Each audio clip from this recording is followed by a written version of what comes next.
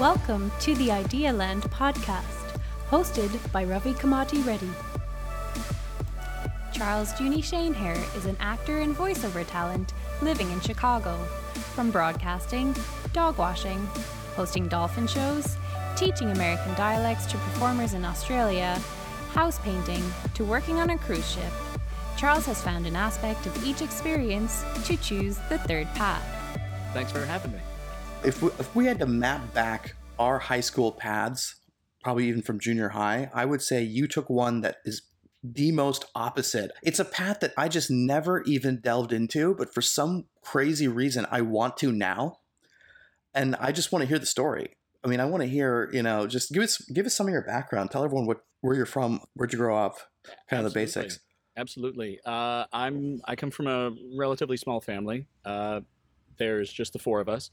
Started out in the Quad Cities in the late 70s, early 80s. And then through job changes with my father, we ended up moving quite a bit. We ended up on the East Coast, and then we came back to the Midwest. But this time we were in a very small town in central Illinois. And while we were in that small town, I did not fit in.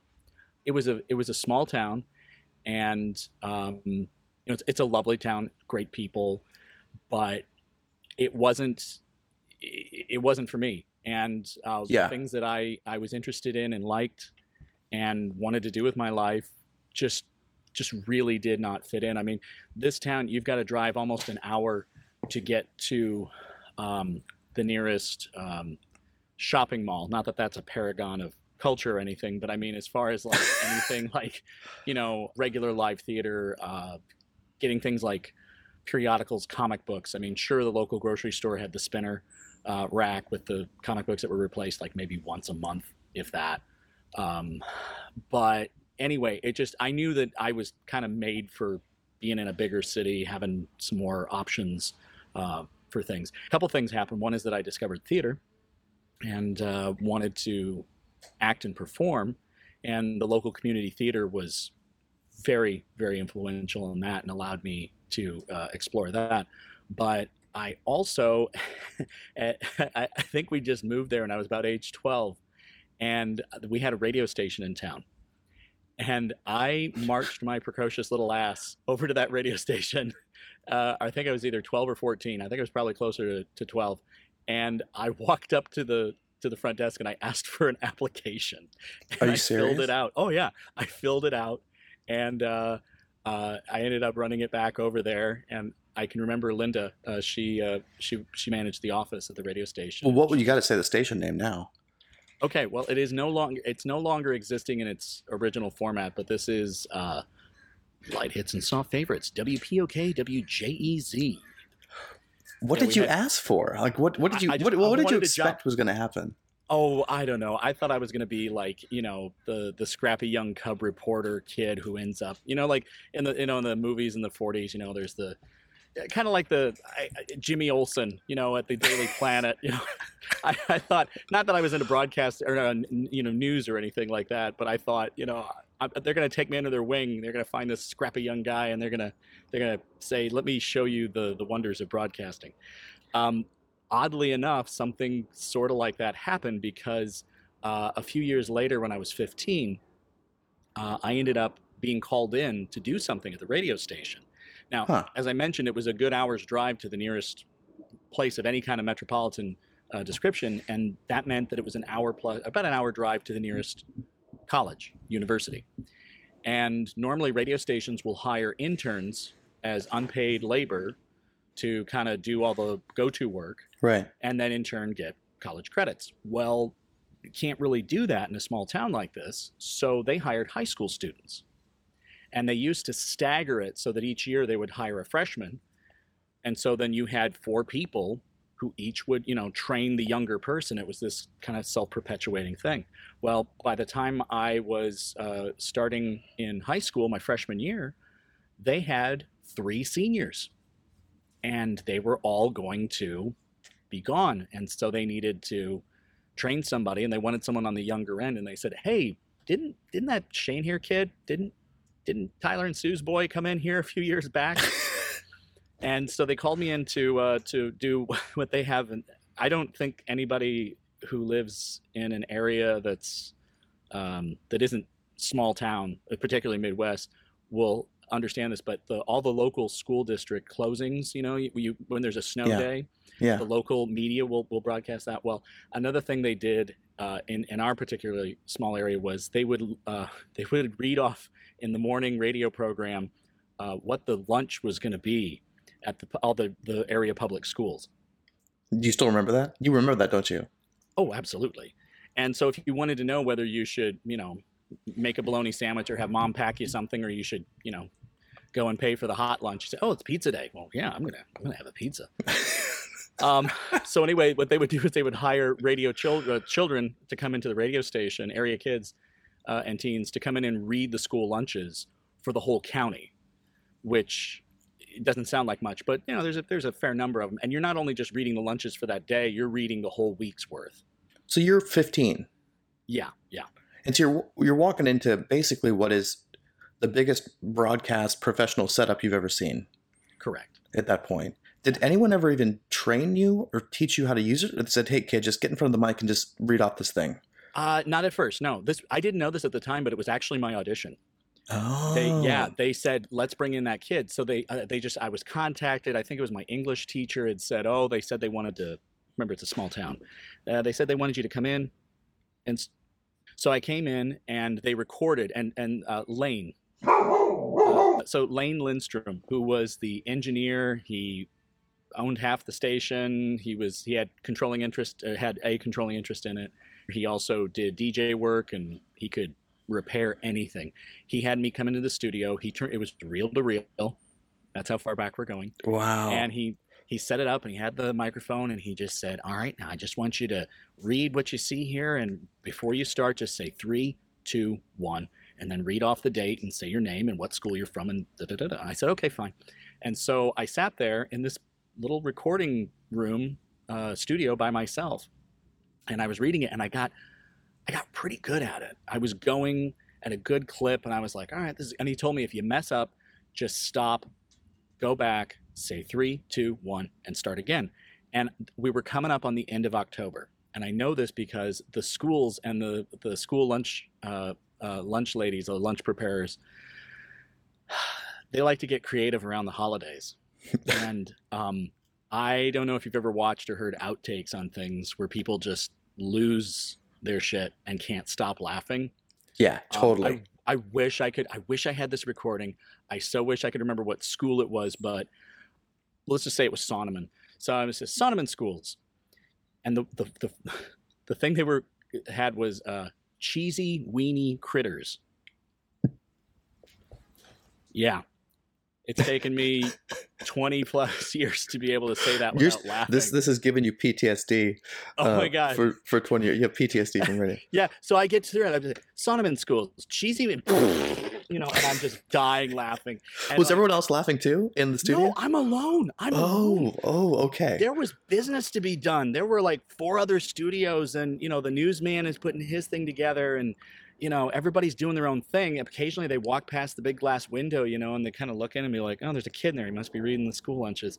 And at one point I was just dying laughing. And I was actually like pounding the desk and like trying to gain my composure. And I was like, okay, I'm sorry. And I'm looking over and this tape is running out. There is a physical representation of how much time you have. Right. Before there's a problem. And you don't get another tape. This is your audition. It's like... Well, I didn't know that. I just wanted to do right. I wanted to do well by them, because I knew someone had to edit it. Is there a producer looking at you through a window? Is this like No. Is this like Frasier, where there's Roz over sitting there going, hey, turn it up or turn it down or slow down? There could be for certain things, but no, Lane just came in. Lane had a lot of work to do. He came in, he set up the microphone, he did the thing, and he gave me a little once over of, how things work and stuff. And he says, but don't touch any of that. It's fine. I've heard you speak. I've looked at your levels on the needle on the meter. Right. Go for it. And he just left me alone. So I'm in there for about, 25, 30 minutes. And I get to the cheesy weenie critters bit, and I'm just dying laughing. And finally, I turned and I know somebody was going to have to listen to this. And I said, I'm so sorry. You have to edit this. I'm going to try again. I'm going to get it this time. And I went through and I did it. And then later, over the next week, I heard my lunch readings in the morning, before going to school. And I was like, oh, that's pretty cool. And every kid, they have like, 8-year-olds, 10-year-olds who could read, come in and say, yeah, Saganash, they're going to have fried chicken with mashed potato, so whatever. It was a teenager. Well, I then found out later that they were interested in hiring a high school student and would I be interested to come in. And so I did. And I found one of my old pay stubs not too long ago. And I was making $4.25 an hour. That was what minimum wage was. That's right. 95? 92. Oh, no, 92, 91, 92. Yeah. And so I started working there and I did. Then I learned about mic technique. I learned about levels. I learned how to edit. I learned how to do editing with the physical tape because you would have to take the tape and you would physically maneuver the wheels of the tape, the reel-to-reel machine, so that you start into a word, so you could cut it right where where whatever you needed to edit. And so you take the tape physically, you would mark it with a little wax pencil, and then you pull it out and you put it in this little trough that had a little diagonal groove in it, and you take a razor blade and you cut it. And then you bring the tape over to where the other mark you'd made, and then you'd cut it, and then you tape the tape together with like a special type of tape. I just think it's funny because we use all this these icons on programs these days that really just harken back to those old processes. So if you go to Final Cut Pro, for example, or no, forget even recording software. If you go to Microsoft Office, right, and you press the save button, it's a little diskette. Mm-hmm. And nobody even knows what. I wonder if people today even know what that is. They're like, why is there a weird blue square as a save button? And the razor blade tool, it's an actual razor blade that she used to edit. Yeah, absolutely. I'm sure that there are people who are old enough to drink legally who have no clue. Absolutely no clue. I can tell you a real side note. When I used to work at when I worked at a comic book store here in Chicago, I worked with a young man, and we were talking. He's a musician. He's actually a professional musician. He's in a band called Tanzan, and they're doing very well. But he was maybe about 15, 16 at the time. And we were talking about noises and old technology. And I mentioned something about a dot matrix printer. Yeah. And you remember those? And there's the paper with like the dots on the side where the little cogs, the wheels would bring it forward. And I told him about the dot matrix printer, and he said, well, that's an odd name. What do you mean? What does it do? And I said, well, it was a printer, and it used little hammers and an ink ribbon, almost like a typewriter, but you couldn't use it at night. And he goes, why couldn't you use it at night? I said, well, you couldn't print anything if people were asleep because you'd wake up the whole house. And he said, what do you mean? How could that happen? And I said, well, you've got this paper that's taut, and you have these little hammers that are going on little servos that are going back and forth, and it would make this horrible noise. And now as a musician, he was really piqued, and he goes, well, what did it sound like? And I said, well, it was kind of like I'm doing the best thing I can. And he was like, oh, I wonder what it really sounds like. And I was like, hey man, we got the internet here. So I pull up internet and I put in dot matrix printer sound. And there's a real dot matrix printer, and you see the guy get the paper set up and everything, and then it starts to print, and then they edited out the real sound of the printer, and it was a dude's voice going, and he looked at me with his jaw open, he goes, man, it really does sound like that. What's funny, the rolling on the floor. Well, the place that the dot matrix printer, probably the place that if you've ever heard one, because they were so expensive even at the time that you probably didn't own one in your house. It's the DMV, right? It's like that's where you had the dot matrix printer, and that's where you're like, oh, okay, we're going to print out your license, your registration, and it would just go and do that, right? But I have a question though. You're doing all these things in the studio at 15, right? You can't drive yet. Right. No, I had an FCC license before I had a driver's license. I always loved that. So you're in a small town, and everybody knows what's going on with everybody else. What was the reaction like? Because are you the football dude? Are you doing this and the football jock and the quote unquote nerd? Or is this? Or are you like the anomalous? Oh yeah, Charles does this radio thing, and we hear him over the announcements on the radio about school lunches. Well, I mean, that was just the first. That was just the start. But yeah, I mean, I was kind of an outlier in a lot of different ways. I mean, I did theater. I didn't just do it like, oh, it'd be fun to do the spring play. I was like, no, I do theater. I wasn't quite the the tortured theater major Yeah. yet, but yeah, I knew that's what I wanted to do with my life, and I would go with my parents to the nearest town, hour plus drive away, and go to the symphony, at least once a month. And these were not things that were done. Sports, absolutely not.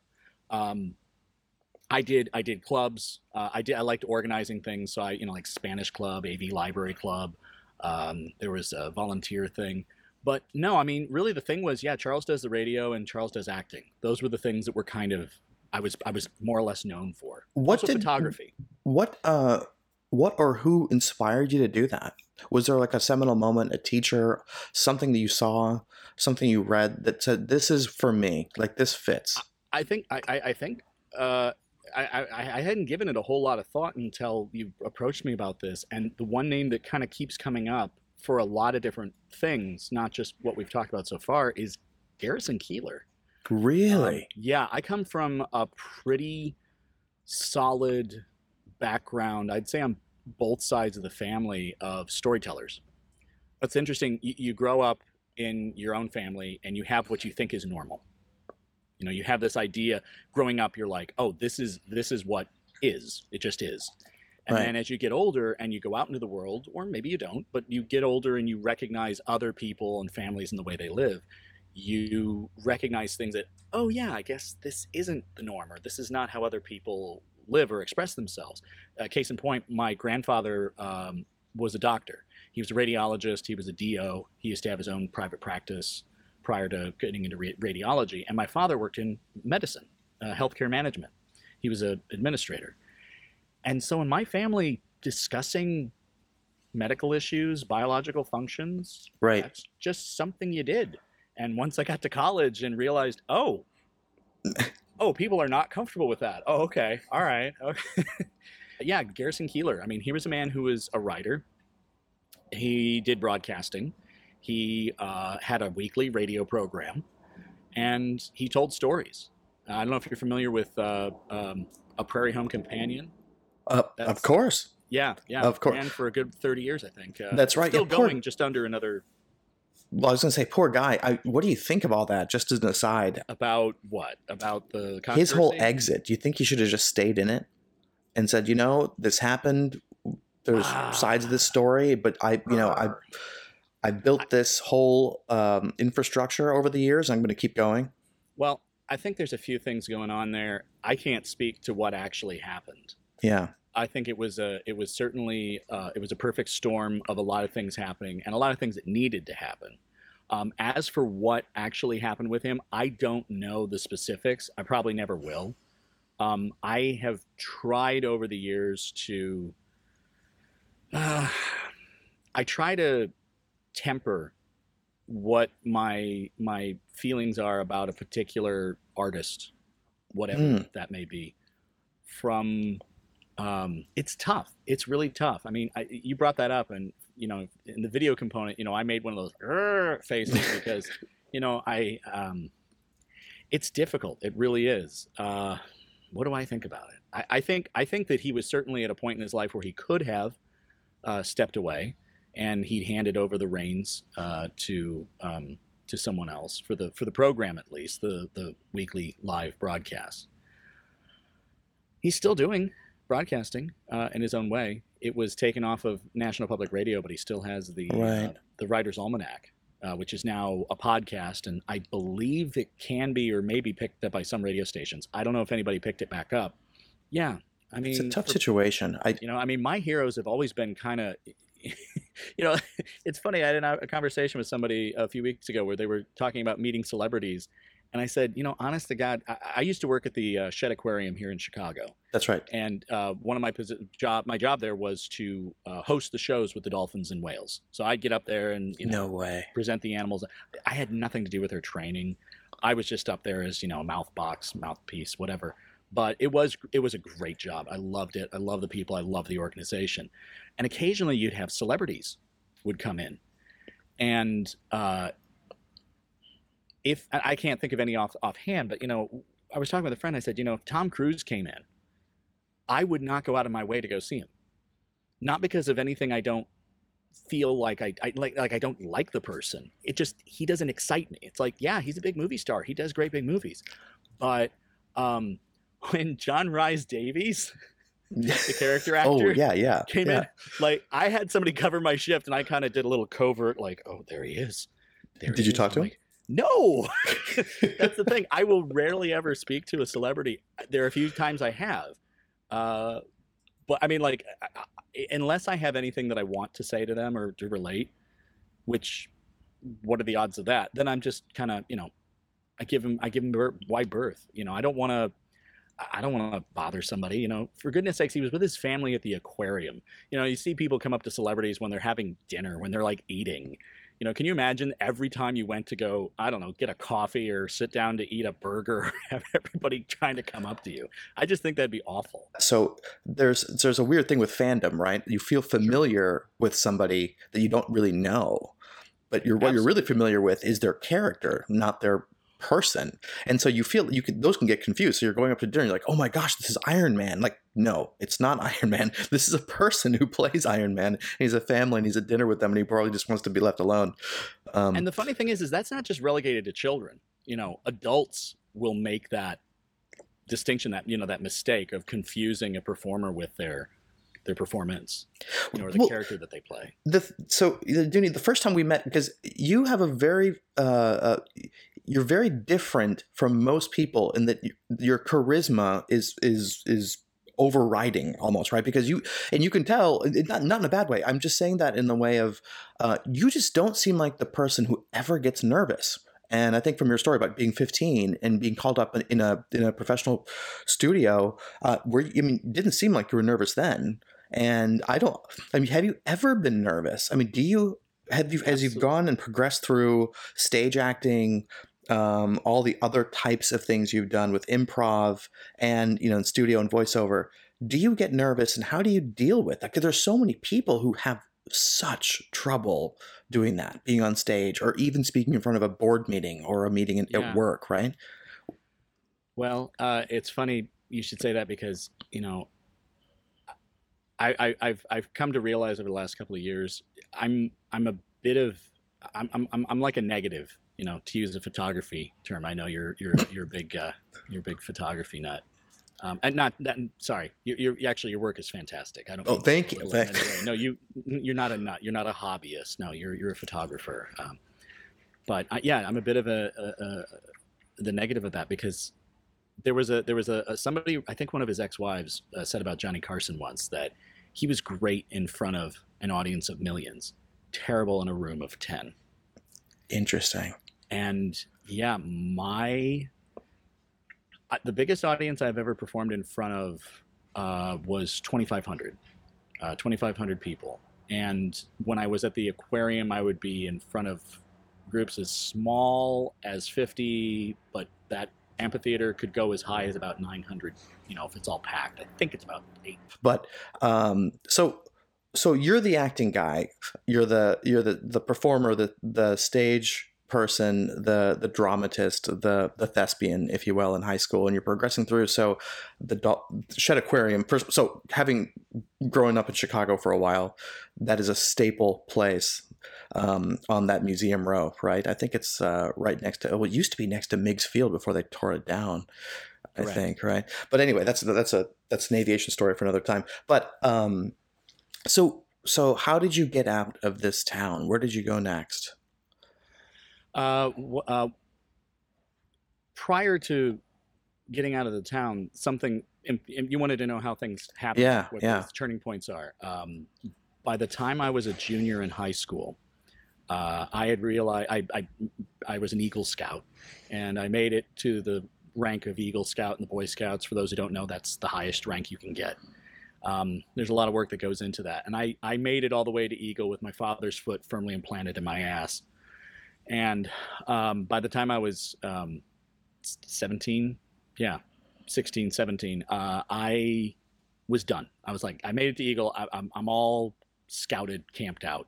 And summer was coming, and my dad said, "What are you going to do this summer?" And I said, "Well, I can tell you what I'm not going to do is I'm not going to summer camp." Yeah. And he said, "Well, you're not going to sit around all summer." And I said, "No, I'll work. I'll get extra shifts at the radio station." And he said, "Well, aren't you going to do anything else?" And I said, "Well, like what?" And he said, "What about camp?" And I said, "What did I just say?" And he said, "There are other camps other than scout camp." Right. And I went, "What?" I didn't know. And I said, "What do you mean?" And he said, "Well, there's got to be other camps, like, I don't know, you like to cook. There's got to be cooking camp, and I'm sure there's a theater camp." And I went, "Hold up, what?" Yeah. And I said, "Yeah, that sounds really good." So he said, "All right, well, I'll look into it."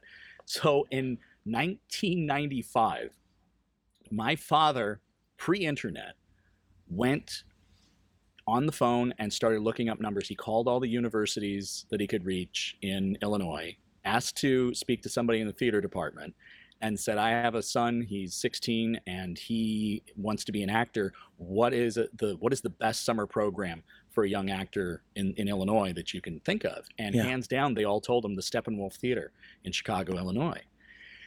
And so he contacted the Steppenwolf and said, "I understand you have a summer program and for high school students." They said, "Yes." He said, "All right, so what do you need? How much is it?" And they said, "Well, there's an audition process." And he said, "Okay, fine." And he said, "Well, when are the auditions?" And he said, "Where are they?" And then the person on the other end of the line said, "Well, where are you?" And he said, "Oh, well, I'm in Central Illinois," which was about a 2-hour drive away.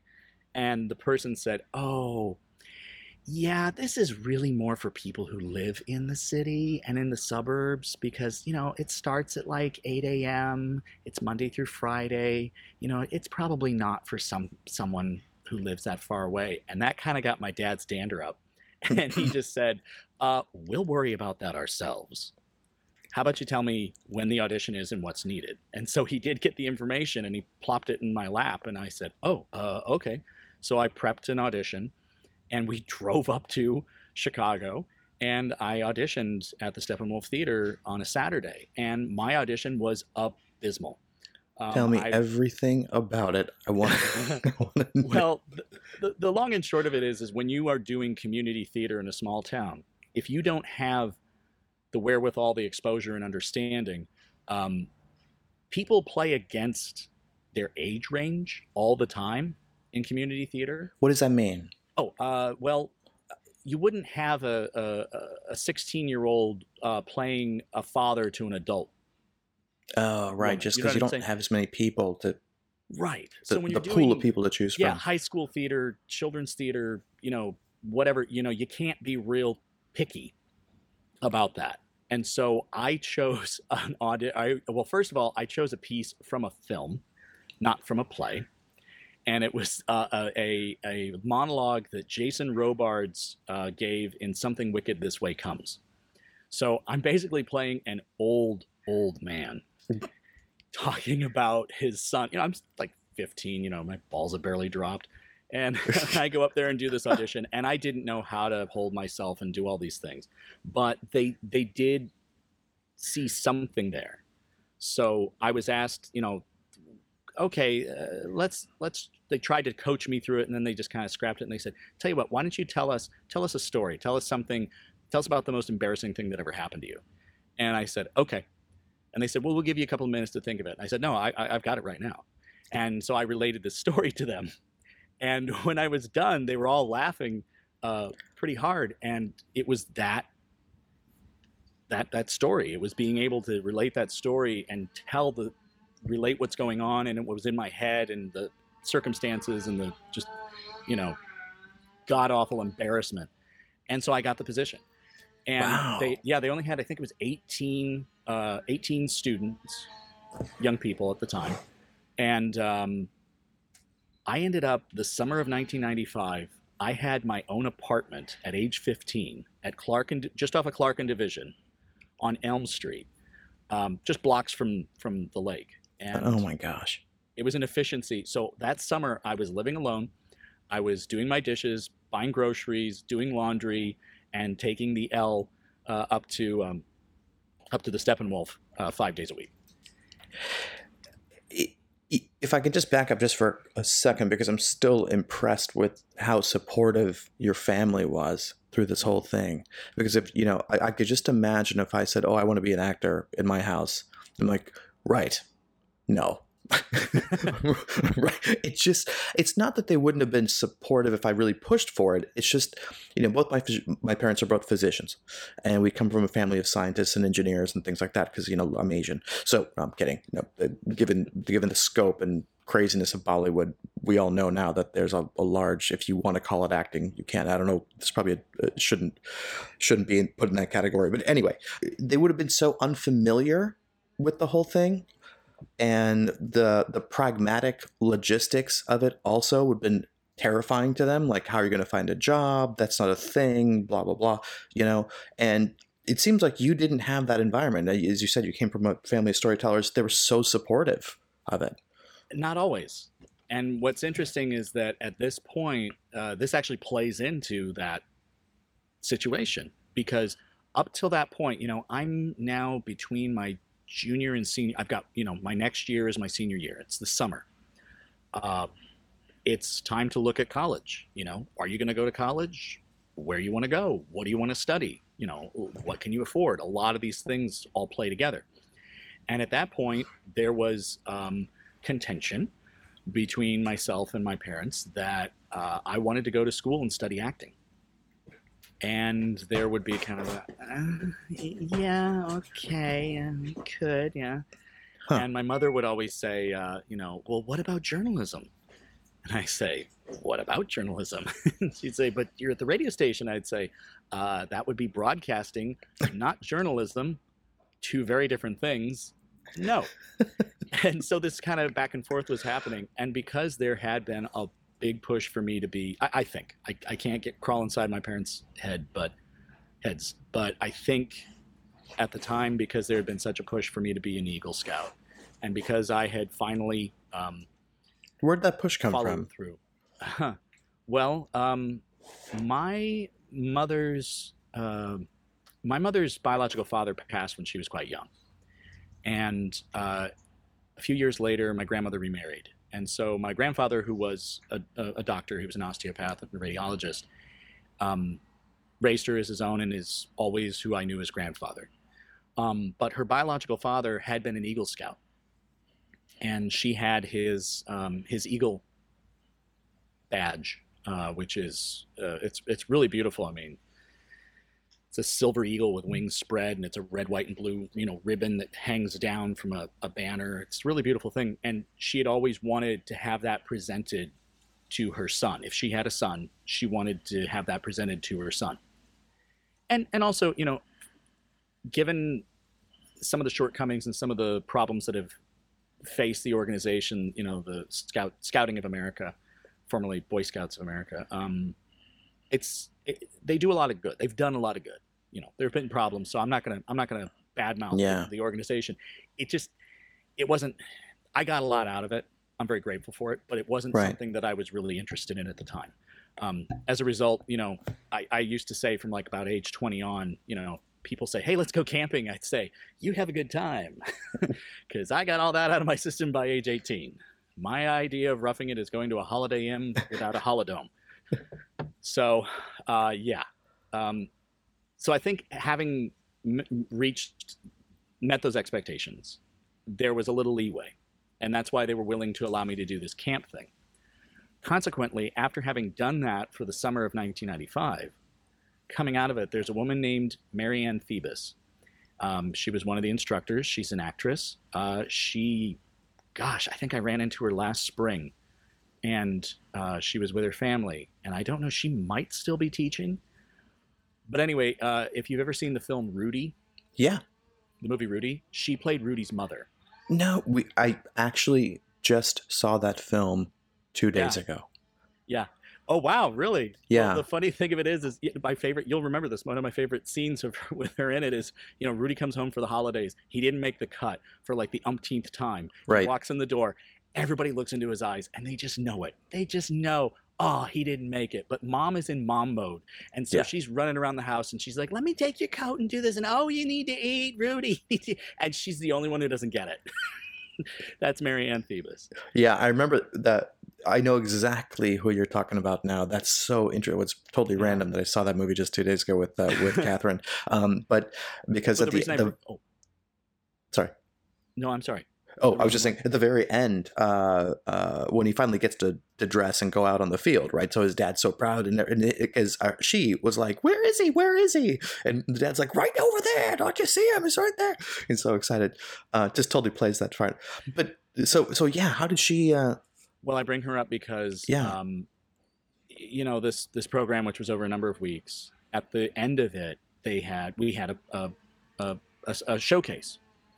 And it was for, local talent scouts and for mostly for family. And my parents came up to see our showcase, our presentation. And afterwards, there was a little reception. And Marianne Thebus took my parents aside and she spoke to them. And to this day, I don't know entirely what she said to them. Huh. But from that point forward, there was absolutely no pushback. So this was hard. I mean, if I just focus on that summer, right, at the Steppenwolf, how hard was it? Because you're around pros. I mean, everyone knows the Steppenwolf Theater. I'm around other high school kids, right, and they were all very sophisticated, right, compared to me. They were all wonderful, lovely people, but they all, even at high school age, had a lot more experience. It was difficult to me, but I feel like it's one of the times that I really rose to the challenge because this was everything that I'd wanted. This was everything I'd hoped for. This was freedom of expression, freedom to do as I pleased, freedom of maturity. I've got to do my dishes. Yeah. I've got to get groceries. Yeah. I got to do the laundry. I'm running out of underwear. And I did that. And also, I'll remind you, this was the summer of 1995 where it was so hot that people were dying. Yeah. And it was also the summer that they reopened Navy Pier. I know that summer. Yeah. And it was just it was one of those bookmarks, one of those sort of hallmark events, not hallmark like the card company, highlights of my life that really shaped and changed who I ended up becoming. So that's a node in your life, right? Where do you still keep in contact with the other students and from that summer? Yes. There? Yeah. Some of us are really quite close, and just was texting with one of them she's a performing actress. She's living in Brooklyn. She's spent some time in LA and she does stand up, and her name is Nahara Nishal. Yeah. And some people even left the country and went off to do other things, and we still keep in touch. But it was that event and that experience, plus the input from Marianne Thebus, that allowed my parents to get over that idea that my mother was a teacher. She taught public school. She worked with children with learning disabilities, and my father was a former Air Force man who was a CEO who worked with numbers in business. And my sister, she went in, she studied math and education. She's now a businesswoman. She's got so many things on her plate. And she, I really kind of diverged way off into left field, but yeah, I did have support. I did. It wasn't there in the beginning readily, but it was always given. It was always given. And so then now you've gotten better at your craft. You've made incredible friends, incredible mentors. You've been exposed to teachers. Also, just lived the life.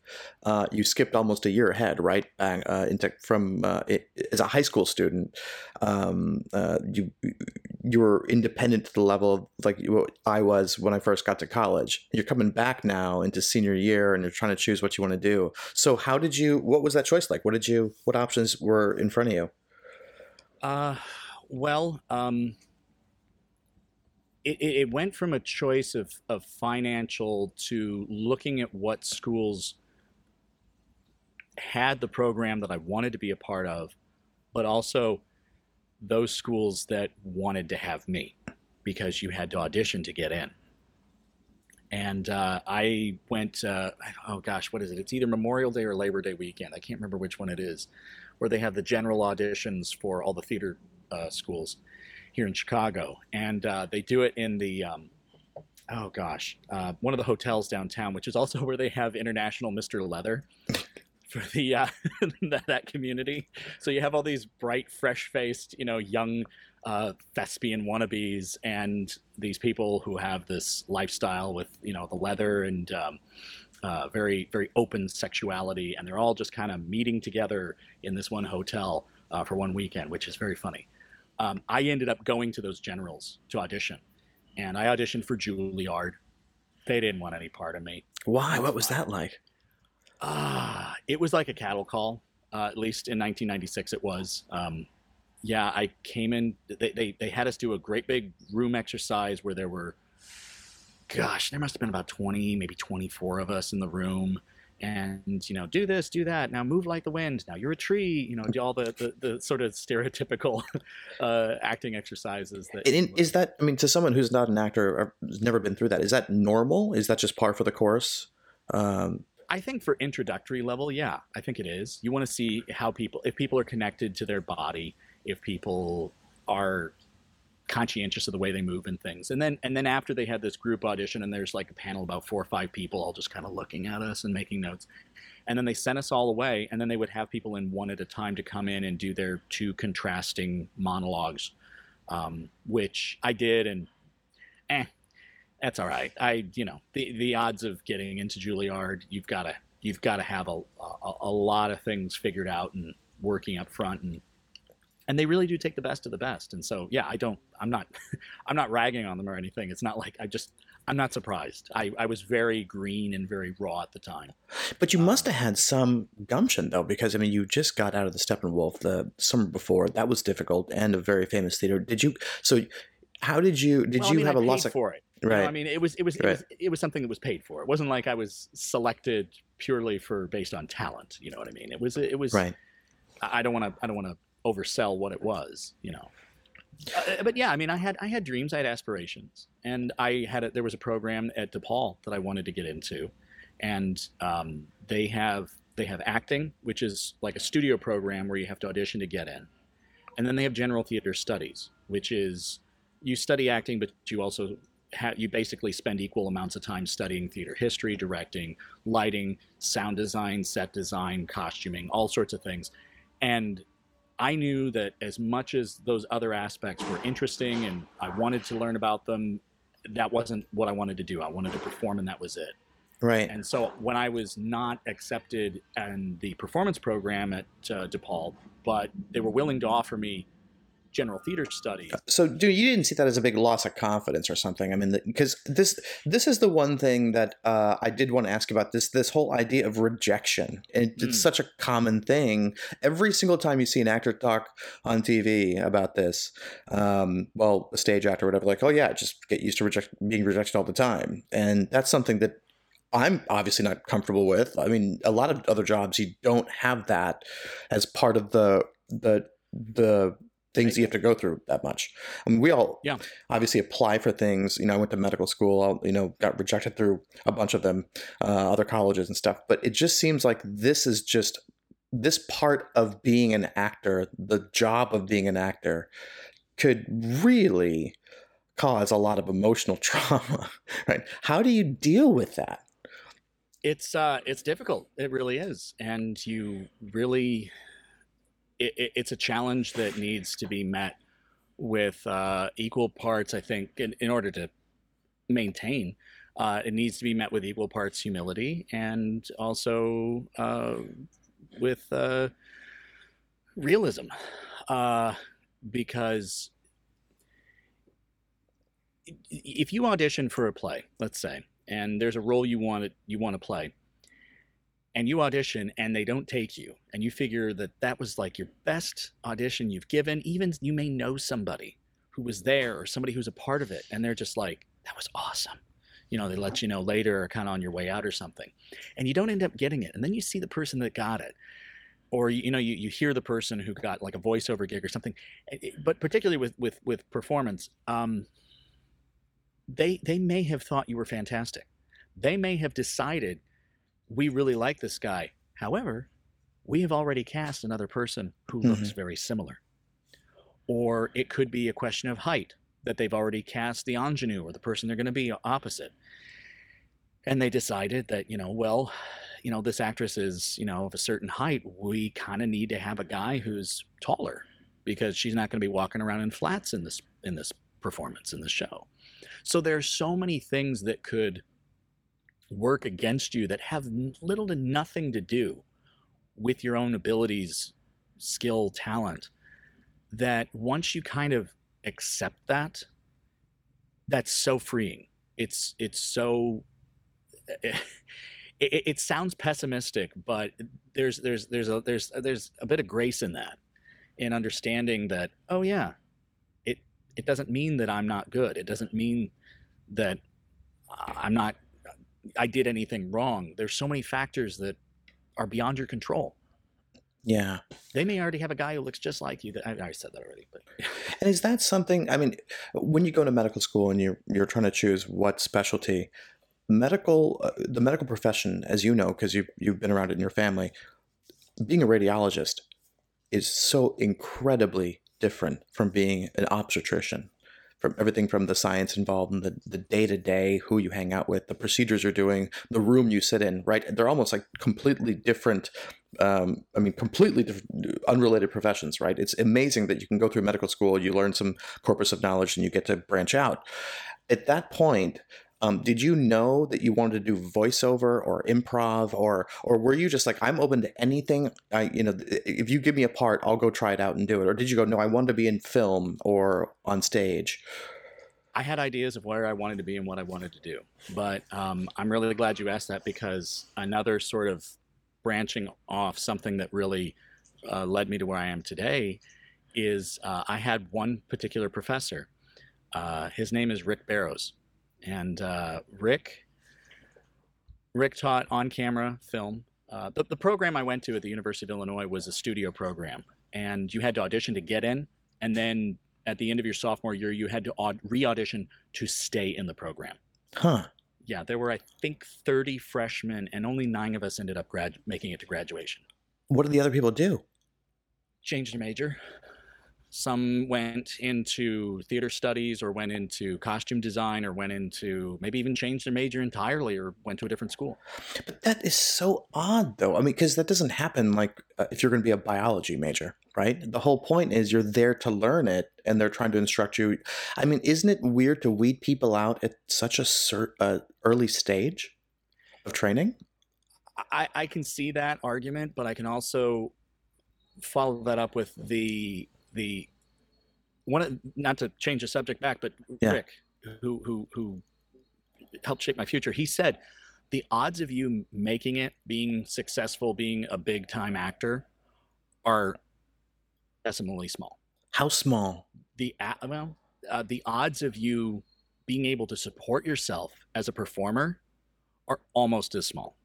It's a very difficult way to make a living, and I think that it's not any kind of snobbery or any kind of, we only have time for the best and the brightest. But yeah, I think it's a way of helping people not chase after something that isn't for them. That's just my opinion. Yeah, I can't speak to, but I think that particular program being is kind of rarefied, and you had to be, if you missed one class, once you made it into the studio from sophomore year on, or even before that, if you missed one class, that's grounds for them to bring you in and talk to you about maybe changing your major or not being in the program at all. Did you ever miss one class? Eventually. There's a story for that, and that's how I met you. Really? But, yeah. We'll get to that in a second. But anyway, so what happened with Rick is that Rick took me aside one day, and he said, I know, he kind of reiterated the thing about, being able to support yourself as a performer, but he said, I think you need to look into voiceovers. And I didn't know what voiceovers were. I just knew people did, were the voices of, the Smurfs and cartoons, and at that point, some video games. But I didn't know it as a career, as a thing. And he said, you have history and background working with recording equipment, microphones. You worked in radio for 4 years prior to coming here. And he said, you have a voice and you know how to use it as an instrument. And he said, I really think you should look into it. And so upon graduating, there were a couple of things that kind of got in the way. Eventually in 2002, 2 years after graduating college, I came to Chicago with the goal of getting into voiceovers. Well, Dooney, I just want to stop you for a second because I've never heard anyone say it like that. Your voice as you know how to use your voice as an instrument, and that is a very beautiful way to talk about what voiceover actually is. It can be. It's interesting that you mentioned medicine as being this sort of varied branch, the difference between a gynecologist and, a radiologist or an ER doctor. The same, to some extent, can be said about voiceovers, because there are people who are strictly doing character animation work, people who do animation like The Simpsons. There are people who do commercials. There are people who do industrial work. There are people who do audiobooks, which is a form of performance in itself. There are also people who do things that are kind of dry, like doing like industrial work, readings of manuals. For a long time, when the economy had a slowdown, I was doing somewhat well by just doing the audio components for big corporations, where at the time you would have like a CD-ROM that you would have somebody put in their computer, and they would watch this thing from HR, and it was like, how not to commit sexual assault in the workplace, or how to get along with coworkers. And it's just this script that's reading, it's like, Eric and Benny have a problem. They have, so it's this very straightforward stuff. But I mean, there's so many different ways and types of work that can be done. Some of it's medical. Some of it's very clinical. I've auditioned for some things where I've had to, I just threw out one of them where I had to talk about this mesh that helps skin heal. And there were cytokines and all these different terms in there that were, I had to go, wow, I got to go on YouTube and see how is this pronounced. It's got like 6 syllables. And I'm like going like, at least that sounds complicated, because I'm on the receiving end of something, because in the waiting room of some of these clinics you have these videos, right, where patients are watching and they're like, your heart is a pump, blood comes in and it goes out, there are 4 chambers, and it's like you think like, oh, that's someone's job who's doing that, right, who has to create that content, and that's not trivial. No, well, and that's directed at the patient, so that's kind of at entry level, level 1 stuff. But then there are conventions. And there are, seminars and things that they have to have this voice that presents what's trying to be understood. And so they have to get under the hood and do the nuts and bolts of it. And you have to be able to say all these things. So when he said, voiceover is the path for you, did you go, you know what? Yes, that clicks. Or were you like, no, I don't know about this? Well, he didn't put it as such that, like, I think this is the only chance you're going to be able to, keep a roof over your head. He said that you need to be able to have something under your belt. And he always said this to all of us. You need to have something under your belt to fall back on and to pay the bills. Because even if you are working steadily or you're performing, the kind of money that you might be making might not be enough. So you need to have something else. And for those who are good with their hands and tools, it might be, I have a friend named Mike. He's done films, he lives here in Chicago. He and his wife did a feature film together. You can watch it on Amazon Prime. What is it? His thing, oh gosh, I'd have to look it up. I can't think of it off the top of my head. But anyway, his thing has, he knows how to work tools. He knows how to build things. You give him tools and the supplies, and he can build a shelf. He can build, whatever. And he used to do set building. For, I believe, for theater, I know for film. And so while he is a very good performer, that ended up kind of becoming his thing. And so he was trying to instill in all of us, not saying you're not going to succeed, but, be realistic, be prepared, have something else, and make sure it's something that you like to do, something that you can do well. One of the actresses that I went to school with, Jessica, she ended up becoming a very well-regarded editor in film. And she's out in LA, from what I remember. I think she's still doing that. Haven't had a chance to talk to her in a while. So anyway, so it was Rick Barrows. He was the one who really started me on this path. And from that point forward, there was also 1 or 2 other people who kind of went, yeah, that is probably something you should look at doing.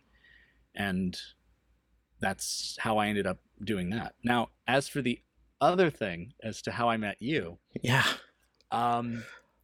the 4 years that I was at the University of Illinois in that studio program were a very tumultuous 4 years. We had 4 different department heads in 4 years. Wow. It was a big time of change. And what was going on with the program? Why did that happen? As best I can tell, I mean, there was a husband and wife duo who were kind of like the Lunts, the husband and wife performance team. The husband was the head of the department prior to me joining the school, and he and his wife were at an age where they were going to retire. And when he left these huge shoes to fill. So one of the other professors stepped in temporarily from having taught theater history to take over for a year. Then they brought in somebody after that, and it came to light afterwards that that person was there as a bit of an axeman.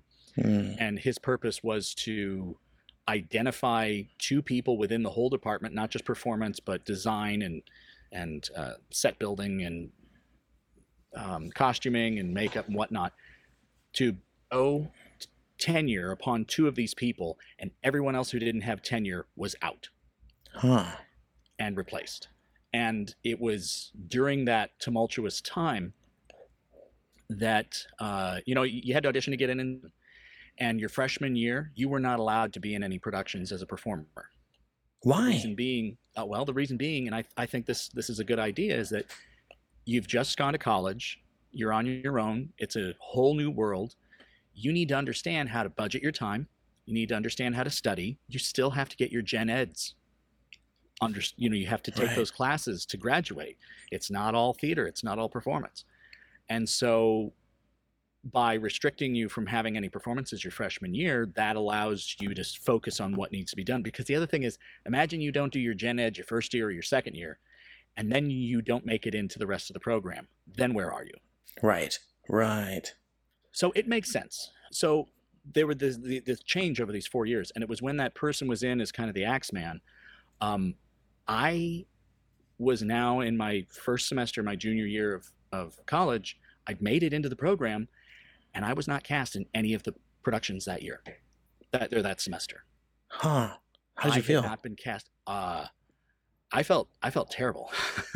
I was mortified. And I still, to this day, I don't know if it was because politically I was maybe backing the wrong horses.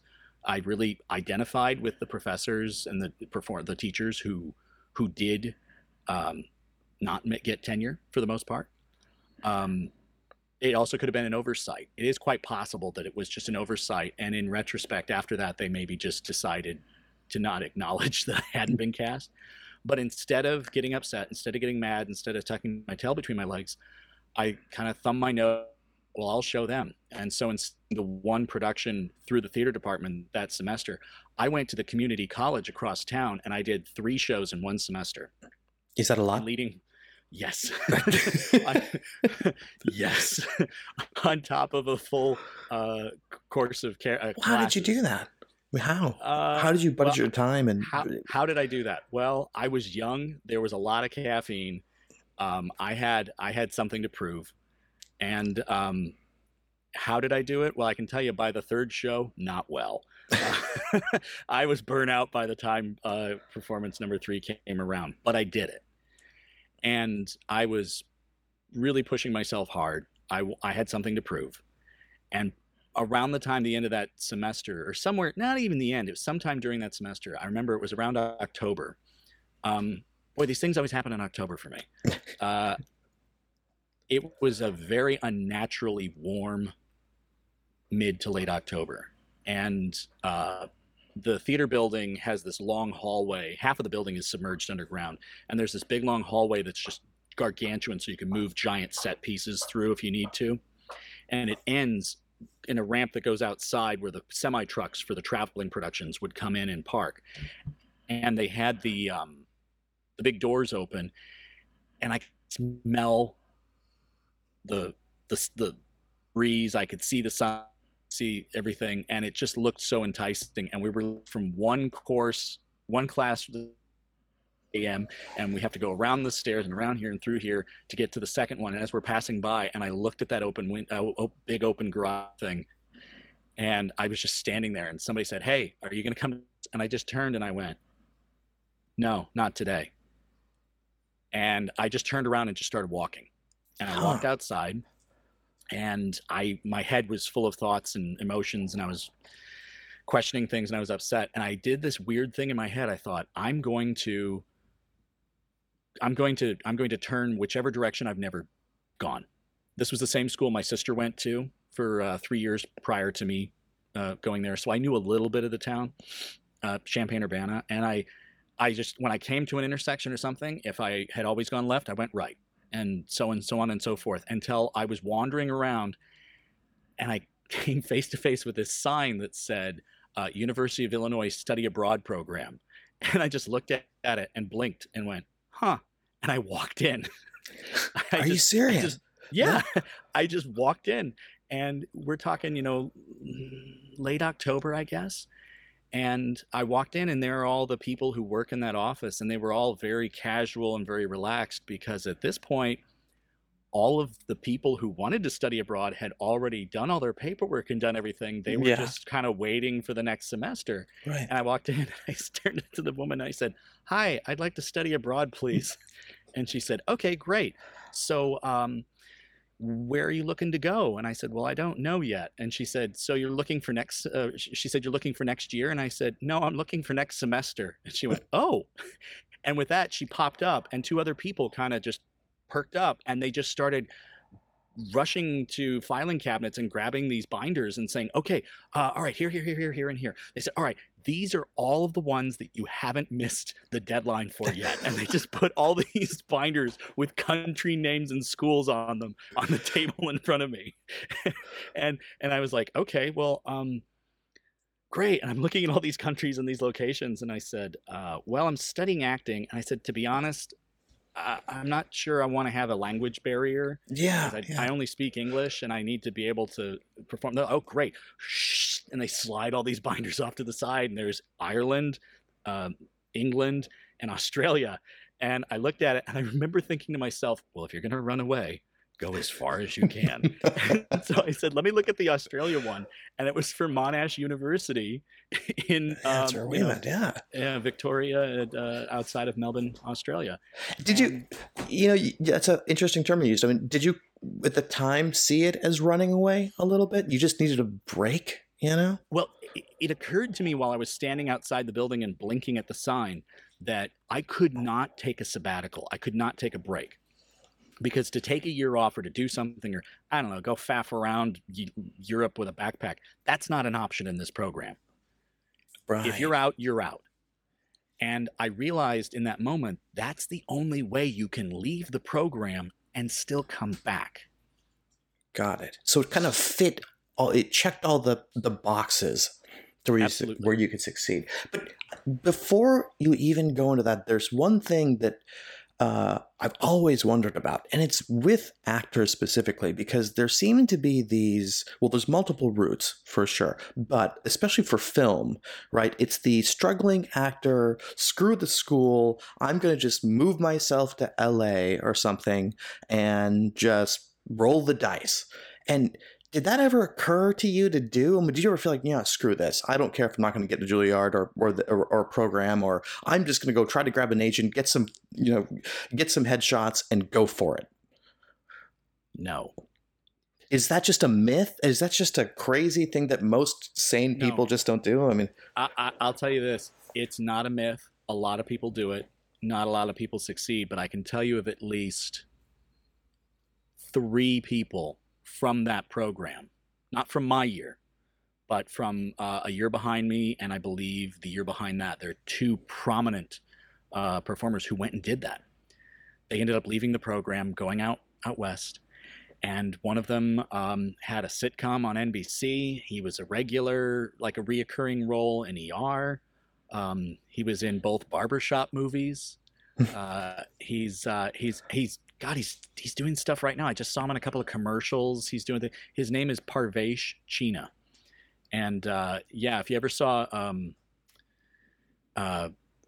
Barbershop, he was the store owner in the first movie where the guy stole the ATM and they were going to break into it, and he's just laughing about it, and they're like, "Don't you care?" And he said, "There's no money in there." And if you've ever seen the Skittles, not that this is the peak, but it's a very memorable one. You know those very bizarre Skittles commercials that they put out years ago? Yeah. So there's two guys who meet in a field, and one guy has a big bag of Skittles, and the other one has this big white rabbit, and the rabbit is singing. And the rabbit is singing like in a human voice going, "La, la, la, la, la, la, la." And Parvesh is the one with the Skittles, and so they do a trade. He gives the bag of Skittles to the guy, and then he gets the rabbit, and the rabbit's singing, and he's petting the rabbit, and then it does a jump cut to him at night. It's raining outside, and he looks like he hasn't slept in about 5 days, and the rabbit is still singing. And he's looking at the guy with the Skittles like, "Oh, I wish I still had the Skittles." And that's on tape for the rest of eternity. It's fantastic because it's not just a fun, weird commercial. I mean, he sells it. He sells that remorse. He doesn't have any lines. He doesn't say a thing.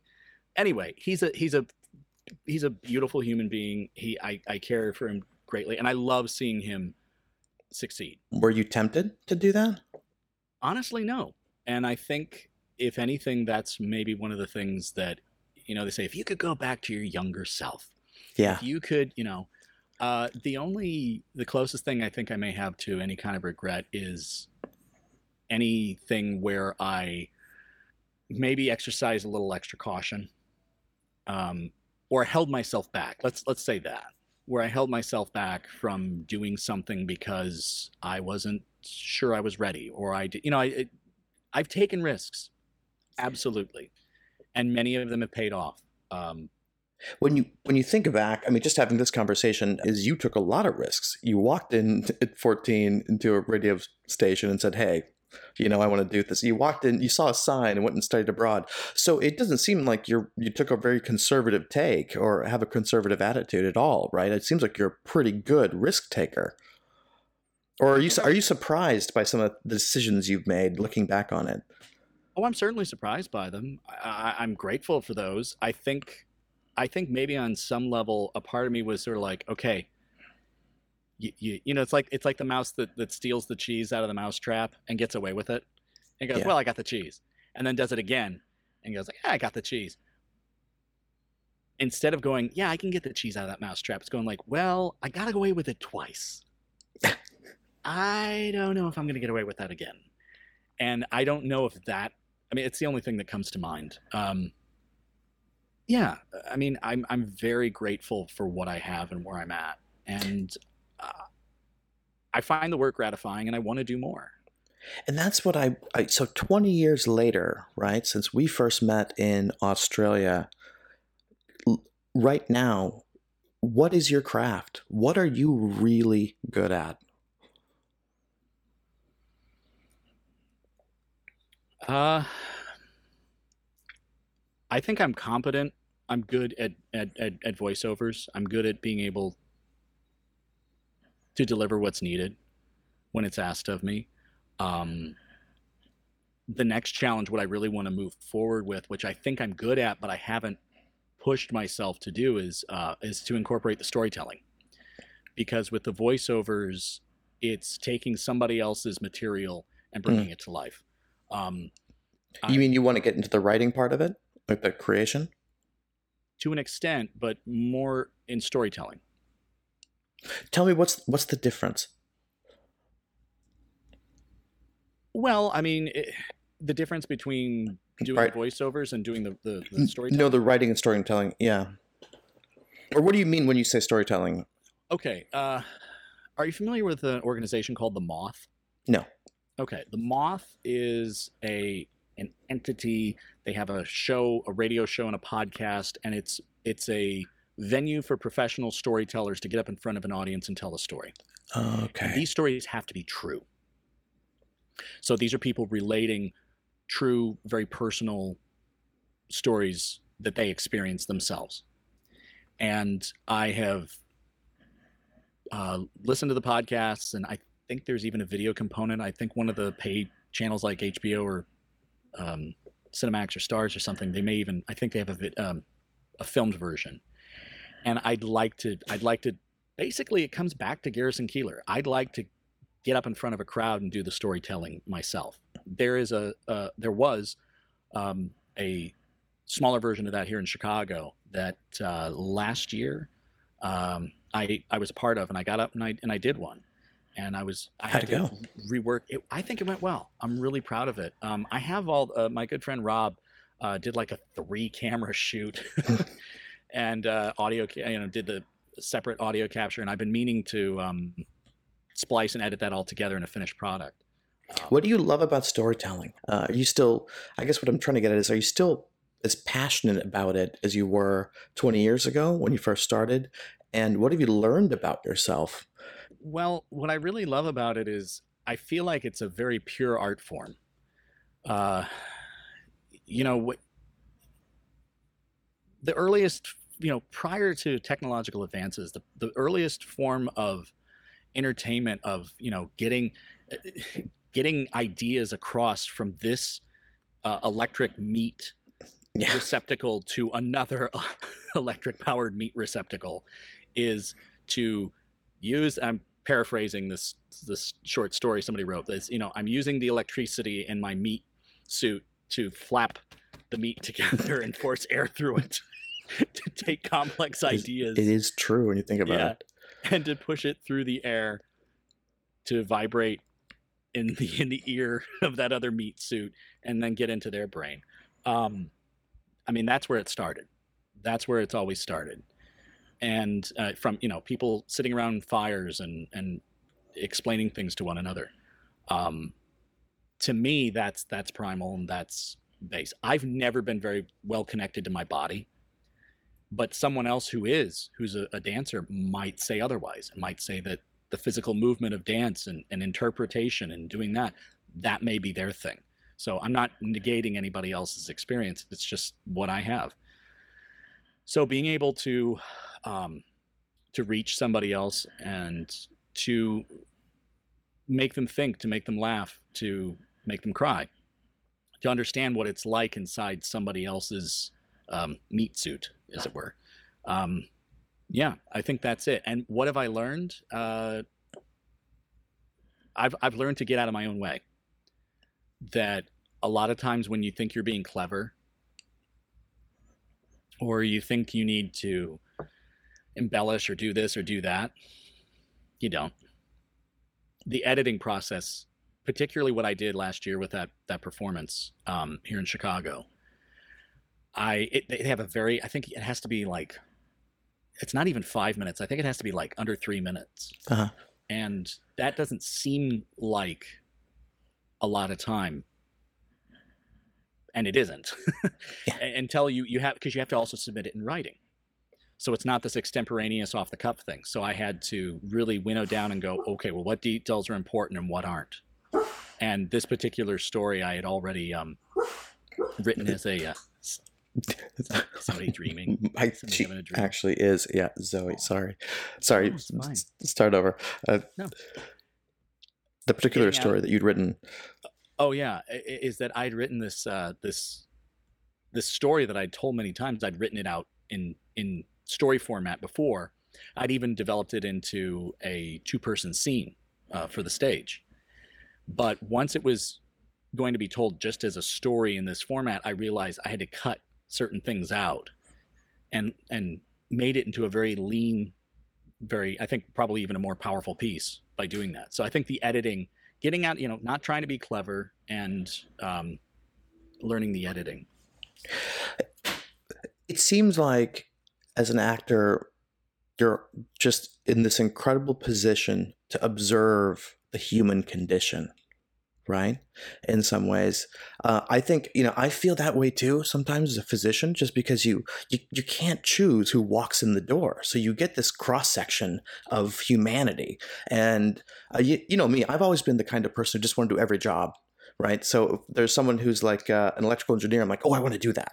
Or if someone's, I just want to see what it's like, even for a day, to experience these other professions. It's just, the innate curiosity in me. And so being a physician is just one way where you can do that. Harder in some ways in medicine, like a radiologist is going to have a harder time doing that. But if you're a primary care physician or an ER doc, it's like the full spectrum of humanity is just in one 12-hour shift. You're going to see it. The crazies, the normal people, every emotion, every, the hospital is such a weird place because in one room on one end, people are dying, but in the same building on the other end, people are being born. It's like this whole spectrum. I feel like actors probably see that too a little bit, don't you? I mean, so what have you learned or what surprised you about just people? Because you guys are in some ways like the ultimate people watchers. When I worked at the aquarium, we get 2.2 million visitors annually. And you would see people from all over, not just the city, but the state or even the world. People are visiting from all over. And you do see that slice of humanity. It is, like you said, it's just anyone and everyone. I think what surprised me is when people... It's easy to get caught up in when people are behaving in ways that you don't want to see. When people are being boorish or people are being rude or inconsiderate. And, sometimes, you just, depending on where you're at, emotionally and where you're at, spiritually or wherever you're at in that moment, that day, that hour, that week, you may be prone to seeing one thing over another. But what has surprised me is when people have been kind of showing a state of grace, or when people have been very open in times and situations when you would never expect it. I have to just relate that back just because we are living in such a strange time right now, right? Where with the COVID pandemic. And have you noticed, is everything that people have been doing or expressing, the crazy runs to the bank or to the grocery store, are these instincts that people have, all the weird politics, is anything surprised you, or are these things as an actor you've seen before in either different roles or experiences working with other actors or audiences? I don't know. I think it's a time of great insecurity. And when, on so many levels, financially, personally, spiritually, your own health, the health of your loved ones. I think when people, I'm not going to speak for other people. I'm going to speak for myself. When you find yourself in times of insecurity, you want to go to what's safe. You want to go to what you can understand and you can wrap your head around. And to those things that are comfortable. Those things that you have been able to find joy in the past. And some of those things are not accessible given the current situation. Right. And so I think people are trying, I did not partake in panic buying, but right around the time when everybody was looking for toilet paper, I ran out. And I was like, okay, I'm going to go buy some toilet paper. I'm going to try and find it. And I'm not going to buy any more than I normally would. And so, I kind of had to go to a few different places. And this is pre-masks and whatnot. And I was able to actually find a package. And there were two packages. And a guy came up. I was in the CVS, the drugstore there, the convenience store. And the guy came up and we both were looking at him. And I just looked at him and I said, I was there already. And I went and I grabbed one and he was looking at it. And I just said, you can go ahead and grab that. I'm not going to get it. And he was just staring at it really hard. And he looked at me and he just said, I don't know if I need it. And I looked at him and I said, well, if it helps, I live alone. This is good for me, And he just looked at me and he said, I have two daughters at home and my wife. And I'm thinking, I don't know if I need it. And I just looked at him and I shrugged and I went, wouldn't hurt. I'm just like, and I had this honest moment with this guy and he just, I don't think we would have ever spoken. Yeah. That's another thing, having grown up in a small town and the way that you kind of relate to each other. And again, when I was in that town, there were no cell phones. Yeah. There was the Flip, the StarTAC. Right. You know, I love that phone, by the way. That's still the best phone I've ever owned. Oh, you could run a tractor trailer over that thing. It would still work. But, you know, I don't know what it's like today because I only go back briefly to visit my folks and their snowbirds. They're in Florida right now. And, you know, do people still talk and relate to each other? Or is it kind of like around here where it's just sort of, you know, you're staring at the phone wherever you're at?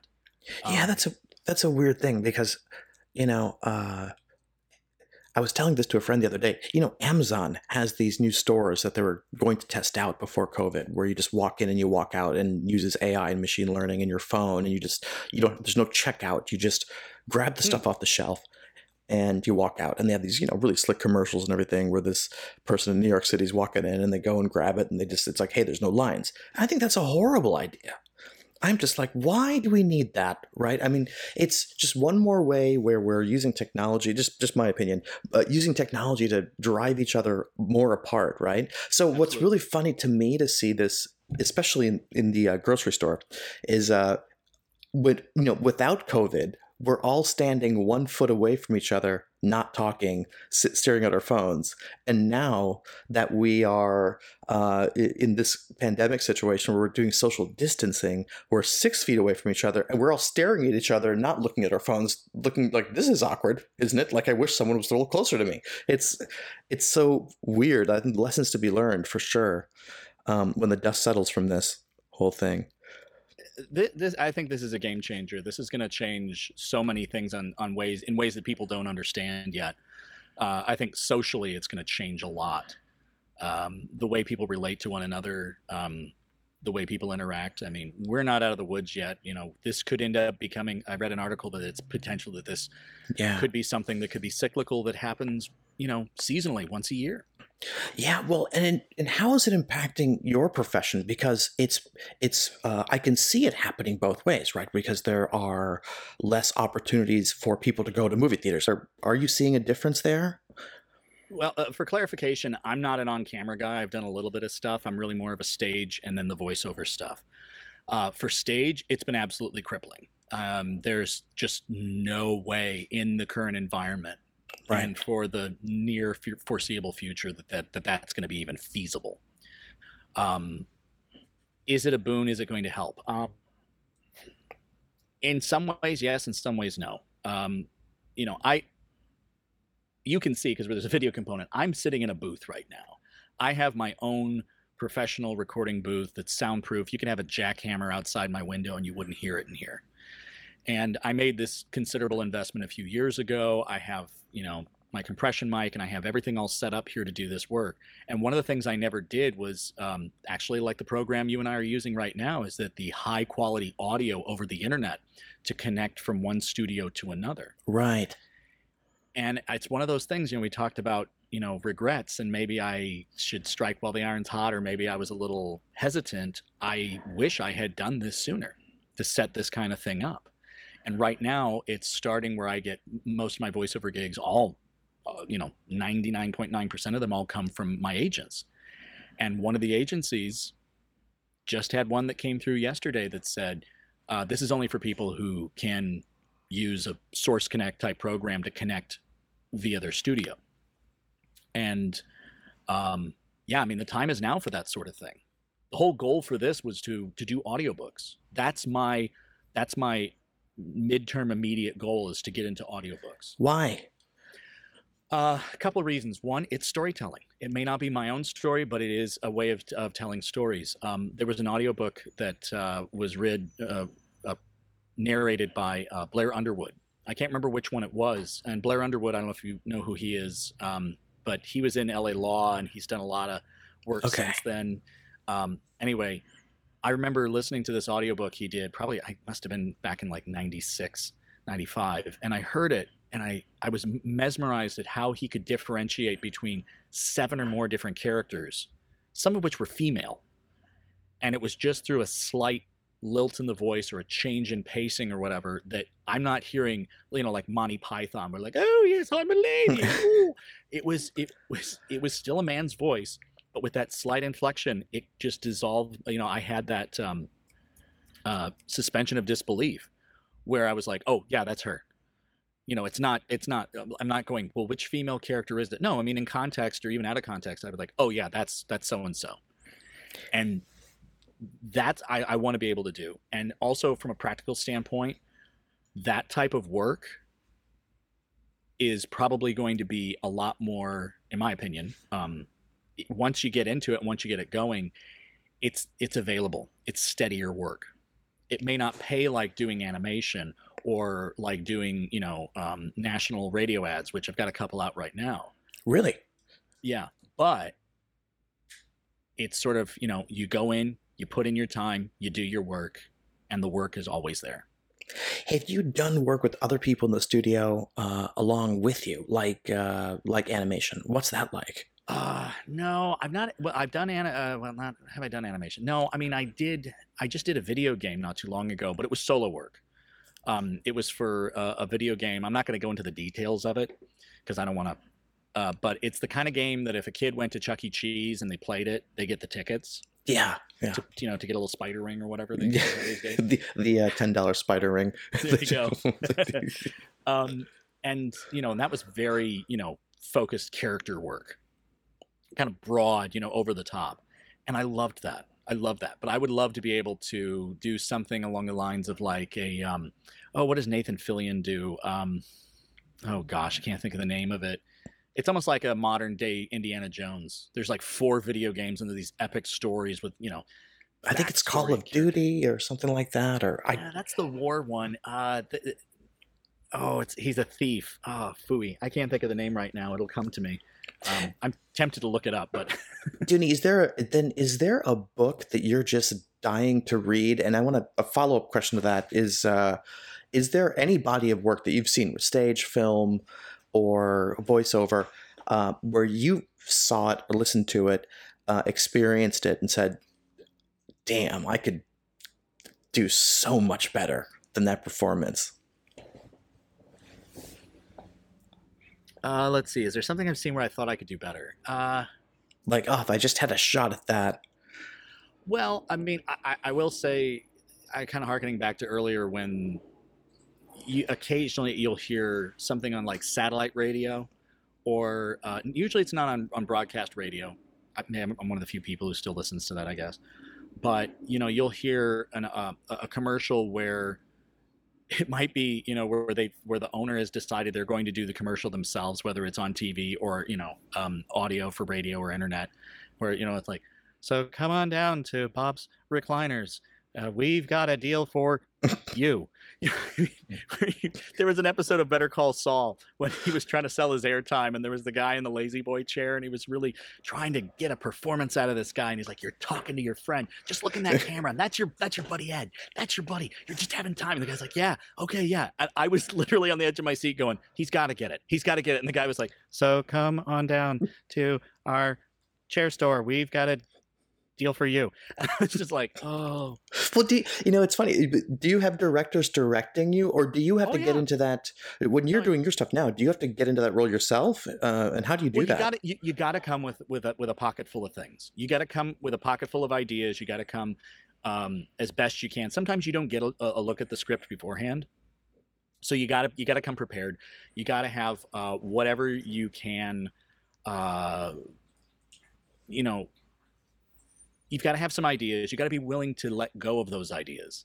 One of the things that I've learned over I learned over the 4 years that I was in school, and I've learned since then, is that when somebody's trying to learn the craft of performance, whatever that performance may be, many times raw talent can be eclipsed by the ability to receive and accept direction.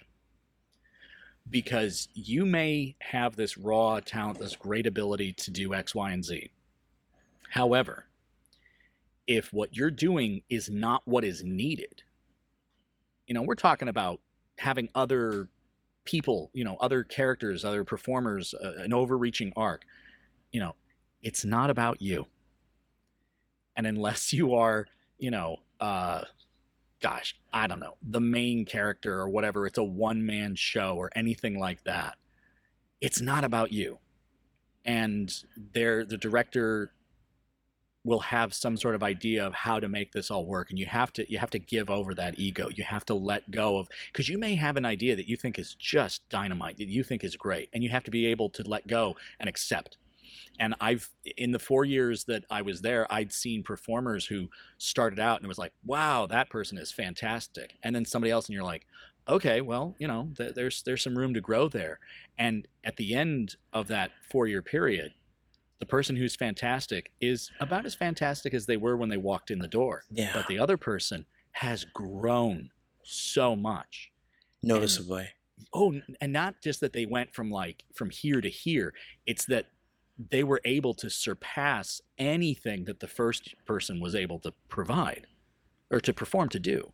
And so being able to let go of ego and to be open to ideas and suggestions and change, I think that's a big thing. Well, you've talked about the difference, and you've mentioned a few names that obviously made a huge difference in your career and how you thought about the craft and were inspirational and motivating. Have you thought about being the one giving that instruction, going back to teach and have students? A little bit. I've kind of begged off, and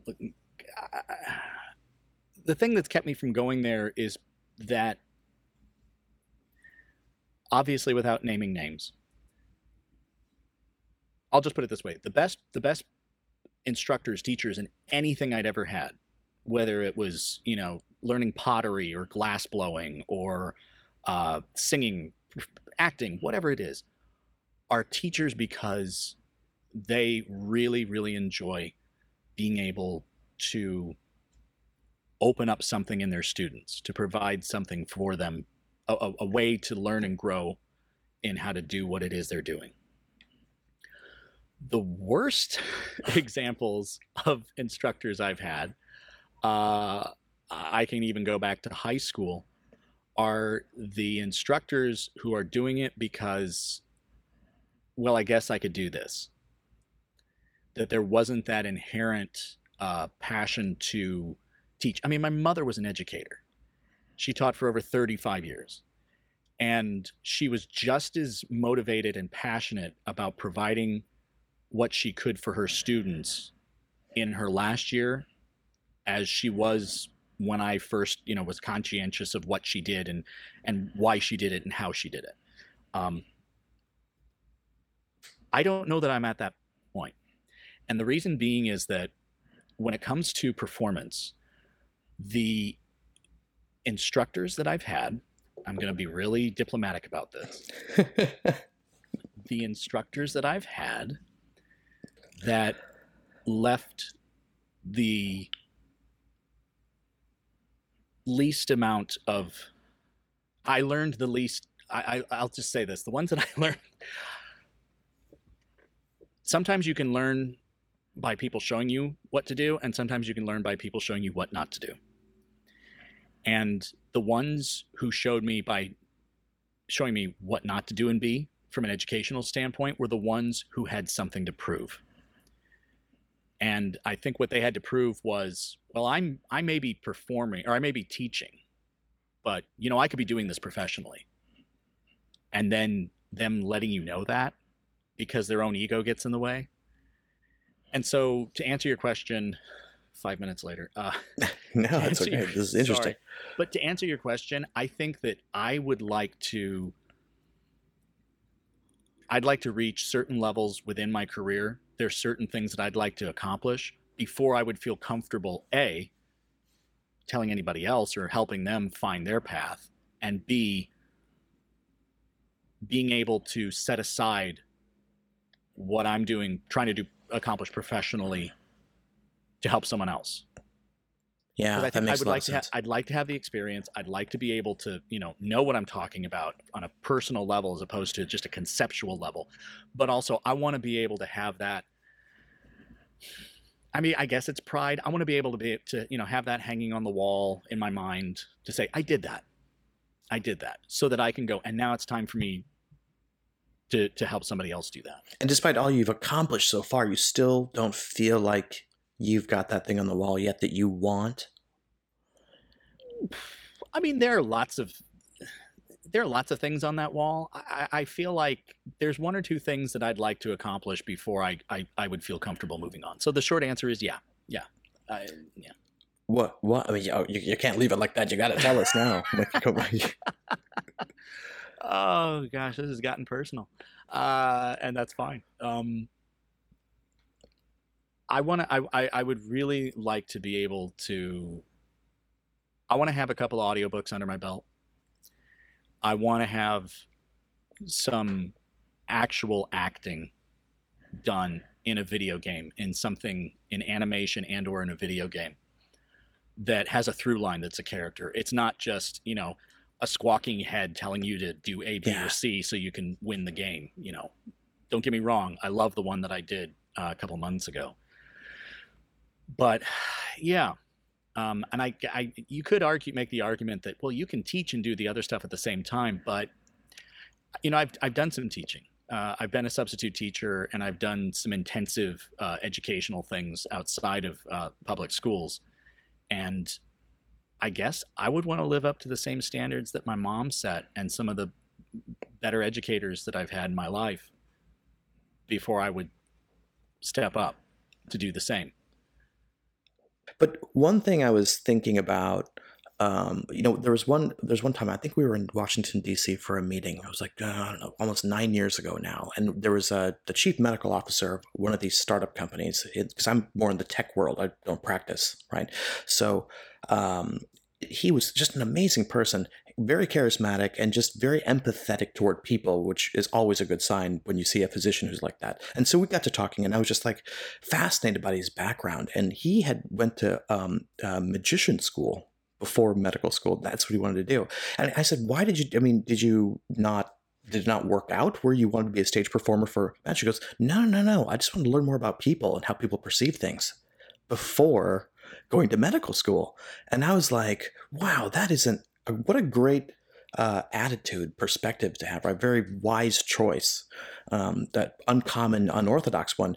But if we scale that back a little bit, I wonder if things like acting, classes in acting, should be made more available and accessible to people who might not have had that same drive early like you did, right? So the scientists in the world could be better storytellers, right? So the physicians could be better with their patients. What do you think about that?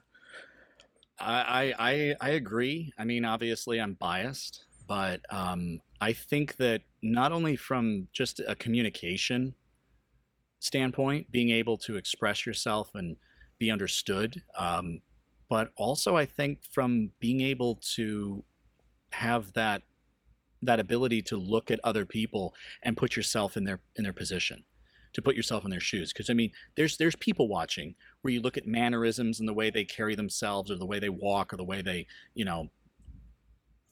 touch their face, or whatever. Don't do that. Don't touch your face. But whatever it is that they do, that's an exterior clue. But once you do, you have to do a character analysis. Looking at a script and motivations and trying to figure things out. I think that I would hope that people would be a little more empathetic by being able to look at another person and their situation and to reflect upon that. My mother, there was a seminar that my mom went to about understanding socioeconomic class here in the United States. And there, if you say there's, upper class, middle class, and, lower class, I don't want to say lower, but I don't know what the term is, but just for brevity, we'll just say upper, middle, and lower class. And when discussing food, let's say you're a guest in their home and they feed you a meal. Yeah. That someone who is of lower class, when the meal is completed, or what they would ask is they'd say, did you get enough? And the same type of question at the end of the meal in middle class would say, how did it taste? And in the upper class, the question would be, how was the presentation? Very interesting. Yeah. And there are three. I wish. This woman who led the seminar, this Ruby something. I can't think of her name, but that was something that my mother learned related to us here in the family, and it just stuck with me, this idea that, here are three different needs, concerns concerning related to the consumption of food. Yeah. The context matters, doesn't it? Absolutely. And that sort of thing, if somebody said, you had people over, or people had you over, and they were just like, oh, how did they ask you one of those three questions? Those are three very different, they come from different places. Yeah. And it's not that one matters more than the other, or, one is kinder than the other. They're all, it just has to do with where those people are coming from. I had a particularly eye-opening experience once where I had a friend who I was doing some performance work, and there were a lot of people from all over the country who had come to work at this place. And it was not too far from where my family was going to be getting together for Thanksgiving. And there were a number of holiday orphans. And I was told by my family, hey, if you got one or two people that don't have anybody to be with for Thanksgiving, bring them on over. I said, great. And so I had one person took me up on it. It was this guy. And we went there, and we sat down, and, the way things in my family are before the meal, you might have a cocktail or a glass of wine. And then there's little things to nibble on, some cut snacks veggies, or like snacks, cheese and crackers, crudité, whatever it is. So you have a little snack here and there, whatever. And then you sit down to the meal. And with the meal, you might have a glass of wine, or you might have, a refill on your cocktail. And then after the meal, the long meal with all the talking and storytelling and remembrances and all the, the family type of activities. After the meal with the dessert, you might have a little cup of coffee or something, or you might have one last, cocktail or a little aperitif, a little something, a little porter, whatever it is, a little alcoholic drink. A glass of sherry, yeah. Yeah, and that's it. Well, we got there, and my friend who was there, we walked in, and he had a beer, and that beer was gone pretty quickly. And then somebody offered him a drink, and so he had another beer. And then he had a couple more while we were having the meal. And it was just kind of, oh, okay. And then afterwards, after the meal and everything, he had another beer, and I'm just sitting there going like, well, I'm glad I'm driving. And and afterwards, at one point, a family member kind of leaned over and said, I think your friend has had a few drinks. And I just said, yeah, well, it's okay. And then afterwards, as we left, my friend turned to me as we're leaving, and he just said, man, your family drinks a lot. And I said, what? And he said, yeah, oh my God, everybody was drinking. And I said, oh, okay. And I didn't really think anything of it at the time. And then the next day I said, are you okay? And he said, yeah, boy, your family drinks an awful lot. I said, well, you had a few too. He said, yeah, and he said, but we don't drink before or during the meal. I said, oh, you don't? And he said, no. He says, that's done after the meal. And I've since spoke to some people who understand socioeconomic things, and has said that in some instances people will, have like a cocktail or a couple of drinks, and then that's it. And in some instances, the drinking is the activity. Yeah, it's weird how there are different things that bring people together. And being Indian, trust me, our customs, which are so different in so many ways in that way, because it's like the guys go to one room, the girls go to another room. This is the weirdest custom, but then all the guys are drinking, the girls are never drinking. At all age groups. It's a very weird, just norm. If you go to an Indian household, that's a normal thing. I don't know if you've ever experienced that, but it's. No, I haven't. It's funny. I'd love to. Well, the first thing, you should come out to California, where we are. I know we can't. Not too long ago. Yeah, I was out there for a convention. Oh, really? And yeah. A few months ago, I had been flirting with going to a voiceover convention in LA. And it's one of those things where I told you about being cautious. I kept telling myself, well, I should go to the convention when I'm a little more established. I should go. No, that's Just ridiculous. go. I Yeah, know. you should just go. I finally did. And I what was it staying like? in Studio City. It was, oh my God, it was amazing. It was something that I'm so glad I did. I can say I wish I'd done it sooner, but it doesn't matter. I found it when I needed it. And what's interesting is, I think earlier on you asked like how things happen and how do you make things work. And I think, preparing and planning and doing everything you can to make things happen is one part. There's a quote. It's something about like luck is when preparation meets opportunity. I'd probably paraphrase. I've heard that. Yeah. Yeah. And so I was trying to be careful with my finances, to not spend too much money. And I was like, well, if I'm going to go out there, I need to find an inexpensive place to stay. So I ended up at an Airbnb. And I was like, I think a mile and a half from where the convention was, which was in Studio City, the Hilton or whatever, right by there. And a mile and a half in Chicago is very different from a mile and a half in Los Angeles. Yeah. Because I didn't rent a car. Right. And I was walking. Wow. Going, down a big hill and then up a big hill. Is that over? Is that one of your first times in LA? It was my very first time in LA, not including the layover on my way to Australia. Well, that is weird. I mean, just it's so different from the stereotypical actor story, right? Yeah. The opportunity meets, preparation Yeah. thing is that I was late on the morning of the convention. I flew in on Friday and I, got situated in my place and then walked and got some food and went back to my little Airbnb. And then the next day I had everything plotted out on Google Maps on my phone that I was going to walk. And it took so long to get there that I missed the first seminar in the convention, which was the one seminar that I was really interested in going to. So I ended up being like 45 minutes late. And I ended up taking like a tram from Universal Studios to kind of get to the hotel and everything. Yeah. And It's a so mess. when I got there, I was frustrated, but I thought, you know what? Just stop and think for a second. Don't get frustrated. Try to find an advantage in this. And I realized that everybody was in the convention hall, or the seminar, watching and listening to the people speak. Meanwhile, all of the exhibitors and the retailers were outside of there and no one was there.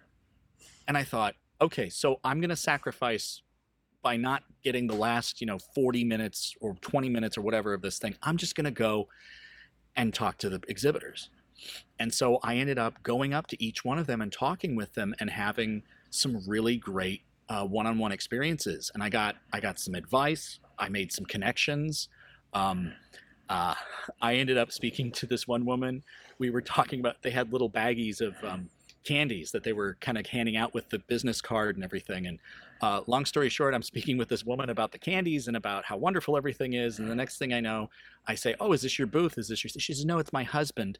And she said, "Oh, here he is." And I turned around and this wall of a man, this gigantic man. He was just tall and just broad and everything.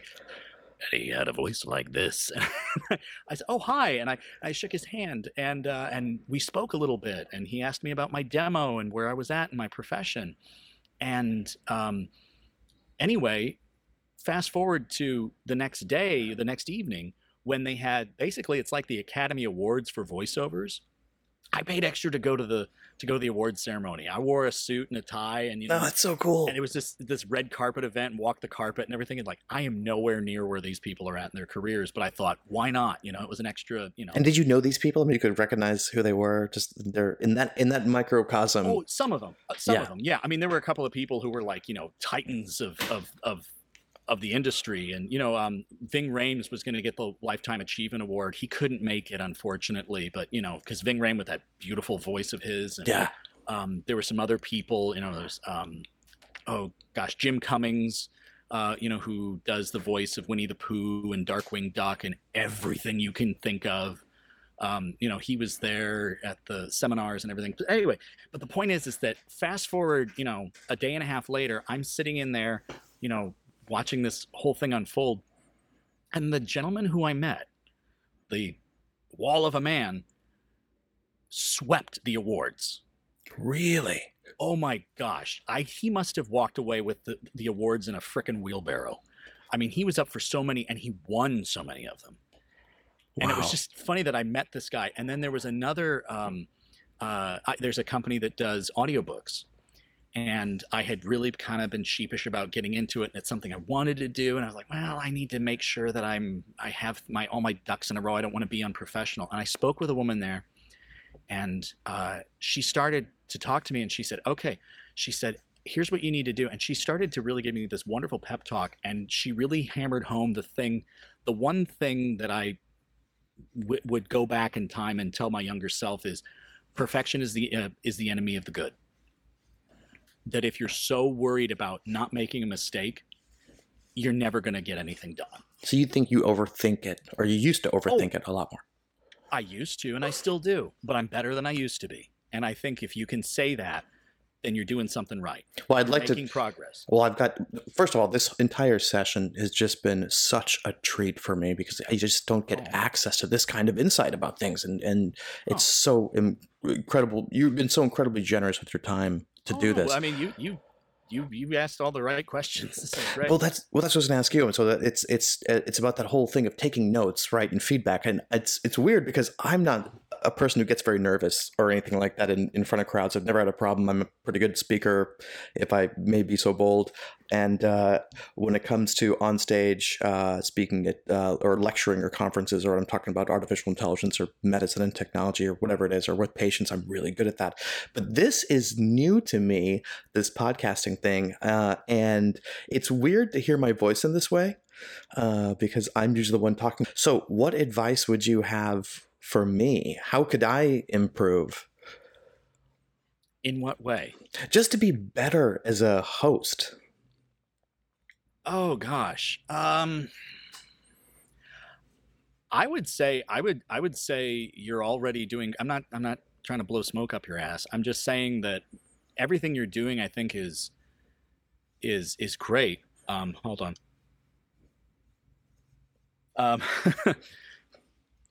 I think don't forget how interested and excited you are to learn more about what's going on.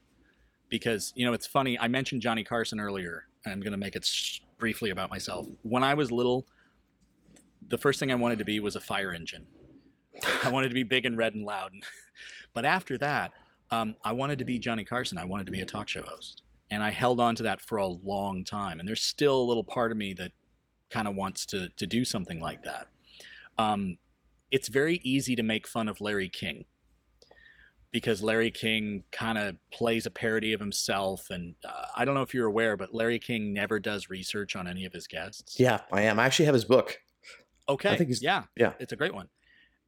But he's onto something in some respect, in that if you are curious and you want to know more, then anybody listening to you is going to feel the same. And so I think as long as you retain being open to seeing where things go, which this has been, this has been fantastic. This has been natural. This is like, sitting down and catching up with a friend. Yeah. Yeah. Yeah. We should do this more often. I mean, there's a whole another podcast just from our Australia trip, because I remember so many times you getting mad at me there. I remember one time in particular that just does that story. You don't talk about storytelling. That story deserves to be told. If you want to see Dooney mad, my goodness. Do you remember the time I poured you don't remember this, do you? I don't know. Tell me. Okay. We're in the Outback. It was, I think, just about 6 p.m. or so. We'd just come back from seeing Ayers Rock. There was a group of a cadre of all of our friends. We were just delighted, and we're now pitching tents. And I think, actually, let's be honest, we weren't the ones pitching them. I think the people we paid to take us on that trip out there were doing all the work, and we were glamping. Yeah, we were glamping, and it was amazing. It was a great. It was such a great time, and a real treat to be there. Someone had convinced me to eat that kangaroo tail, and I didn't know they were actually playing a joke on me, and I actually tried. It was horrible. Do you remember that? And the next morning, it was abysmal. It was horrible. Yeah, why would you? Yeah, gamey as hell. Yeah, and then so the next morning we were trying to get rid of all the trash. Right? You don't remember this, do you? And there were like ants all over the outback, as there are ants actually everywhere in everyone's lawn, but just they're very their noticeable domain. and very big and looked very mean. Yeah. And so I had a bag of sugar, like granulated sugar, and you were like, okay, you're not going to throw that out, are you? And I'm like, yeah, but I'm just going to pour it out here. And you're like, but it's not natural. But I'm like, how much more natural could it be? It's sugar. I was like literally ready to take a piece of paper and draw out the chemistry. And you're like, you better not. And you were standing about a foot away from me, and you had this look on your face like you had better not. Like you were just like, don't you dare. I was like slowly unzipping the thing. You don't remember this. And you're like, it's not natural. You're contaminating this beautiful landscape that doesn't even belong to us. And I just go, and the look, and you were just like, you heathen. I mean, I was cracking up, but you were really angry. I thought it was hilarious. I was like, do you realize this sugar is going to be gone in 30 seconds by 9,000 legged insects that are going to come and consume it? But I just thought it was funny. It's one of these things that stands out to me. It's hilarious. It's absolutely hilarious. The only thing I can think of, there's two factors that may play into this. I mean, obviously, you're right. It was. Oh no, who knows? It doesn't matter. I mean, I could. No. Maybe I'm right. Maybe I'm wrong. I don't know. No. But here's where I'm coming from. There were two things going on in that time. One, I don't know if you remember, I'd thrown my back out. Yeah. And I had, thank God, one of the guys there had done lots of physical therapy and was studying that himself, and he was able to help me get into a position and do stuff because, yeah, I had basically thrown my back out coughing or sneezing or something. Yeah, because I know exactly why you did, because you coughed really hard because you almost died on that macadamia nut or something. Yo, that was when we went to Great Keppel Island. Oh, okay. So that's a different thing. Yeah, I almost died basically because of a hazelnut. Hazelnut. It was a hazelnut, yeah. But the other thing that happened was, if you recall, what a tombstone. Trip. Died by hazelnut. Yeah, everybody leaves little jars of Nutella by my tombstone. Just thinking about Charles. No, the other thing that happened was, during that trip, we were given the opportunity to climb Ayers Rock, or that's right, or not. Right. And I would say 95% of the people on that trip decided to climb. And there was about 5% of the people who chose not to. There was that older husband and wife. That's right. Older. They're probably our age now, but they seemed older. And they were adamant that they weren't going to do it because it was not appropriate. Yeah. And I was on the fence. And I was trying to decide whether or not I wanted to actually climb this sacred place for, the Koori, the native people. Yeah. And eventually I decided to climb it. But as I did it, I ended up taking about 4 rolls of film all the way up and all the way back. I documented the whole thing because we had been told that later that year, it ended up being a couple years later. Since then, nobody climbs it. It is closed to the public. It is a sacred place for the Uluru, and their elders, their people that they designate are the only people who can climb that. So I thought, well, I'm documenting it. Yeah, might as well. So I was like, I'm going to do this, and I'm glad I did, and I still have all those photos. I think I was feeling particularly guilty about my choice because, as you said, we're breaking up camp and we're heading home, and I probably was projecting because I had felt a bit of shame over my decision, and that's probably why I was so rough on you. Oh no, you weren't rough. I just thought it was funny. I'll tell you why I climbed it. You want to know why I climbed it? Oh no, I was only rough because of the sugar. That's no, I know. No, I know. I'm saying. You know why I climbed it though? Because the day before, Paul and I got into the largest aviation accident in Alice Springs history. Remember? I mean, we crashed in a hot air balloon full of Japanese screaming tourists with a pilot whose first name was Scooter. Remember that? I just remember. Oh, I remember. I was in the chase vehicle, and it was a coin flip. It would have been me and you. Paul won the coin flip because there was the one right at dawn. Yeah. And there was the one after the sun had risen. And we all wanted to be at the one at dawn. And you had set everything up. So you got yours of the 2 slots left for the 3 of us. You got the first one. And then it was between me and Paul. Coin flip, I lost. I have a picture that is, I would say, 7 seconds before the crash, and it's one of the most beautifully framed, incredible pictures. And I'll send it to you. Showing, yeah, please do, and I'll show you the ones that I took. And then I actually took one of them framed. Because I'd love to see that, by the way. But I remember just taking that picture, and it wasn't digital camera, so I couldn't see on a screen like what it was. It was prohibitive. 19 digital cameras were prohibitively expensive. And Phil had like the only one. Remember that 2 megapixel thing, which I still have the pictures from, by the way. I'll send you a picture of you. I was just looking at it, doing some research and seeing what I had. But in any case, so we're at the leading edge in a wicker basket. Just Ravi's rule number 420, never fly in anything that's made of wicker. Or just general, nothing from Pier 1 imports should have anything to do with aviation. And that's coming from a pilot, right? So it's like, so I'm in this wicker basket, and I'm looking to the side, and Scooter, the balloon pilot, is just he just starts having a seizure. And I'm like, huh? I look over. Wait, like literally? No, but he's just frantic. He's just frantic. And now all of a sudden, like, handles and things. It's like the scene from Indiana Jones: The Last Crusade. When they detach from the dirigible and they're trying to escape the Nazi planes. He's like, "Dad, get on the gun! It's right there, 10 o'clock." And he's like, "What are you talking about, Dad? It's only 9." And it's like, "No, 10, 9, 8." And it was just frantic like that. And I'm like, "What is he doing?" And now he looks worried. And then we start going down, right? So we're descending because I'm looking at the altimeter, right?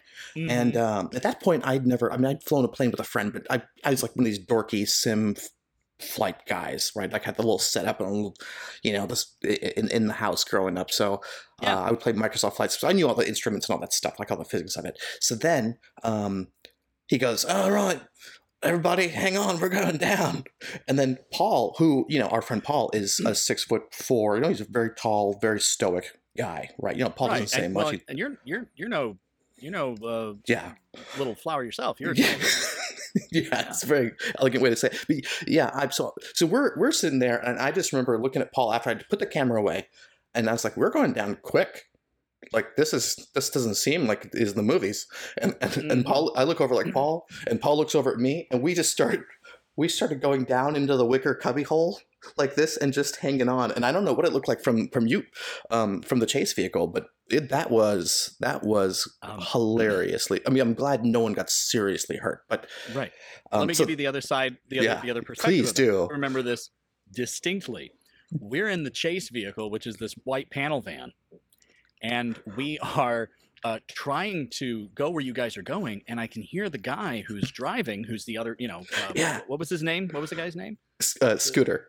Scooter. So Scooter's, number 2. Scooter is trying to drive through these equivalent to like dirt paths, right. In the desert. You could probably run about, big circles 200 meters around, and you could be one of the first people to ever set foot, in that area in 100 years, if ever. We're so remote anyway. And so he's trying to struggle to find a way to get to where you guys are at. And so he actually turns away from the balloon to find a road to turn to get to where you guys are at, because there was some like a line of scrub brush or something, and there was no road to get there. So he was going to have to kind of circumnavigate and go around. I turn and look out the back, and I see the balloon going down. The time he got the car turned around and was looking again, I see the balloon down again. Now, this wasn't a glitch in the matrix. You guys had fucking bounced. We bounced. You came down. We bounced 7 times. 7? Yeah. Oh. Yeah, so and we went somewhere through... it was either between 1 and 2 or between 4 and 3. I saw the balloon go down again. I remember looking and going like, wait, I already saw this. And you guys were mid-bounce. Well, it's you're in a wicker basket with no cushioning, no landing gear, right? It's a box. But the other thing you have to remember, though, is there's a full-on furnace next to you, right? It's full of fuel, and so it's like this whole thing is just a bad idea, right? I mean, I have not stepped foot, and I will never go into a balloon again. And I have flown lots of planes. I am checked out in many types of aircraft. I have a couple hours in helicopters, and I feel very comfortable in flying airplanes, being passengers. But oh my gosh, no, that was so. I'm glad you lucked out. I mean, I'm glad you didn't get hurt. I'm glad we didn't get hurt. They refunded our money. But so the next day when they were like, "Do you want to climb Mayor's Rock?" I'm like, "Yeah, hell yeah, I'm trying to freaking do everything. Life's short, babe. Like I'm gonna climb the damn rock." Wow, I did not realize that was. Or maybe that was that day. That was the dawn thing. But I do have one last question for you because I know you well enough to know one of your favorite fictional characters. And given that your voiceover work and the person who plays that character pretty well, in my opinion, the Joker, Mark Hamill. Yeah. Yay or nay? Yay or nay? Yay or nay? Oh, it's not even a question. He embodies it. Here's the thing. Not only has Mark Hamill embodied it from, the Bruce Timm Batman the Animated Series that came out in the early 90s, subsequently gone on to voice it in that series, in the Arkham video game series, partly because another actor took a point, but also Justice League Unlimited, the sort of more children-friendly DC Ends show, and also some videos that were a lot dark. They did do the cinematic release of The Killing Joke, the titular Alan Moore story for the Joker. So he's not only played the Joker, but he's played 5, maybe more subtle variances Joker. And he's done them differently. And he's not on the DC. I think it's DC Kids. I'm not sure if that's but he also does the voice of Swamp Thing. The Trickster, I think it is one of the Flash villains, as well as the Joker. And there's a really fun where the Joker and the Trickster kidnap famous actor Mark to ransom him for money in little animated short. And so he's getting to flex his muscles, and of course, Swamp Thing shows up. So he's doing 4 voices simultaneously in this thing. But okay. I mean, yay or nay, there's no question. I just wanted to hear it from you because you're the expert. So I just wanted to make sure it wasn't just a weird fanboy thing from my side.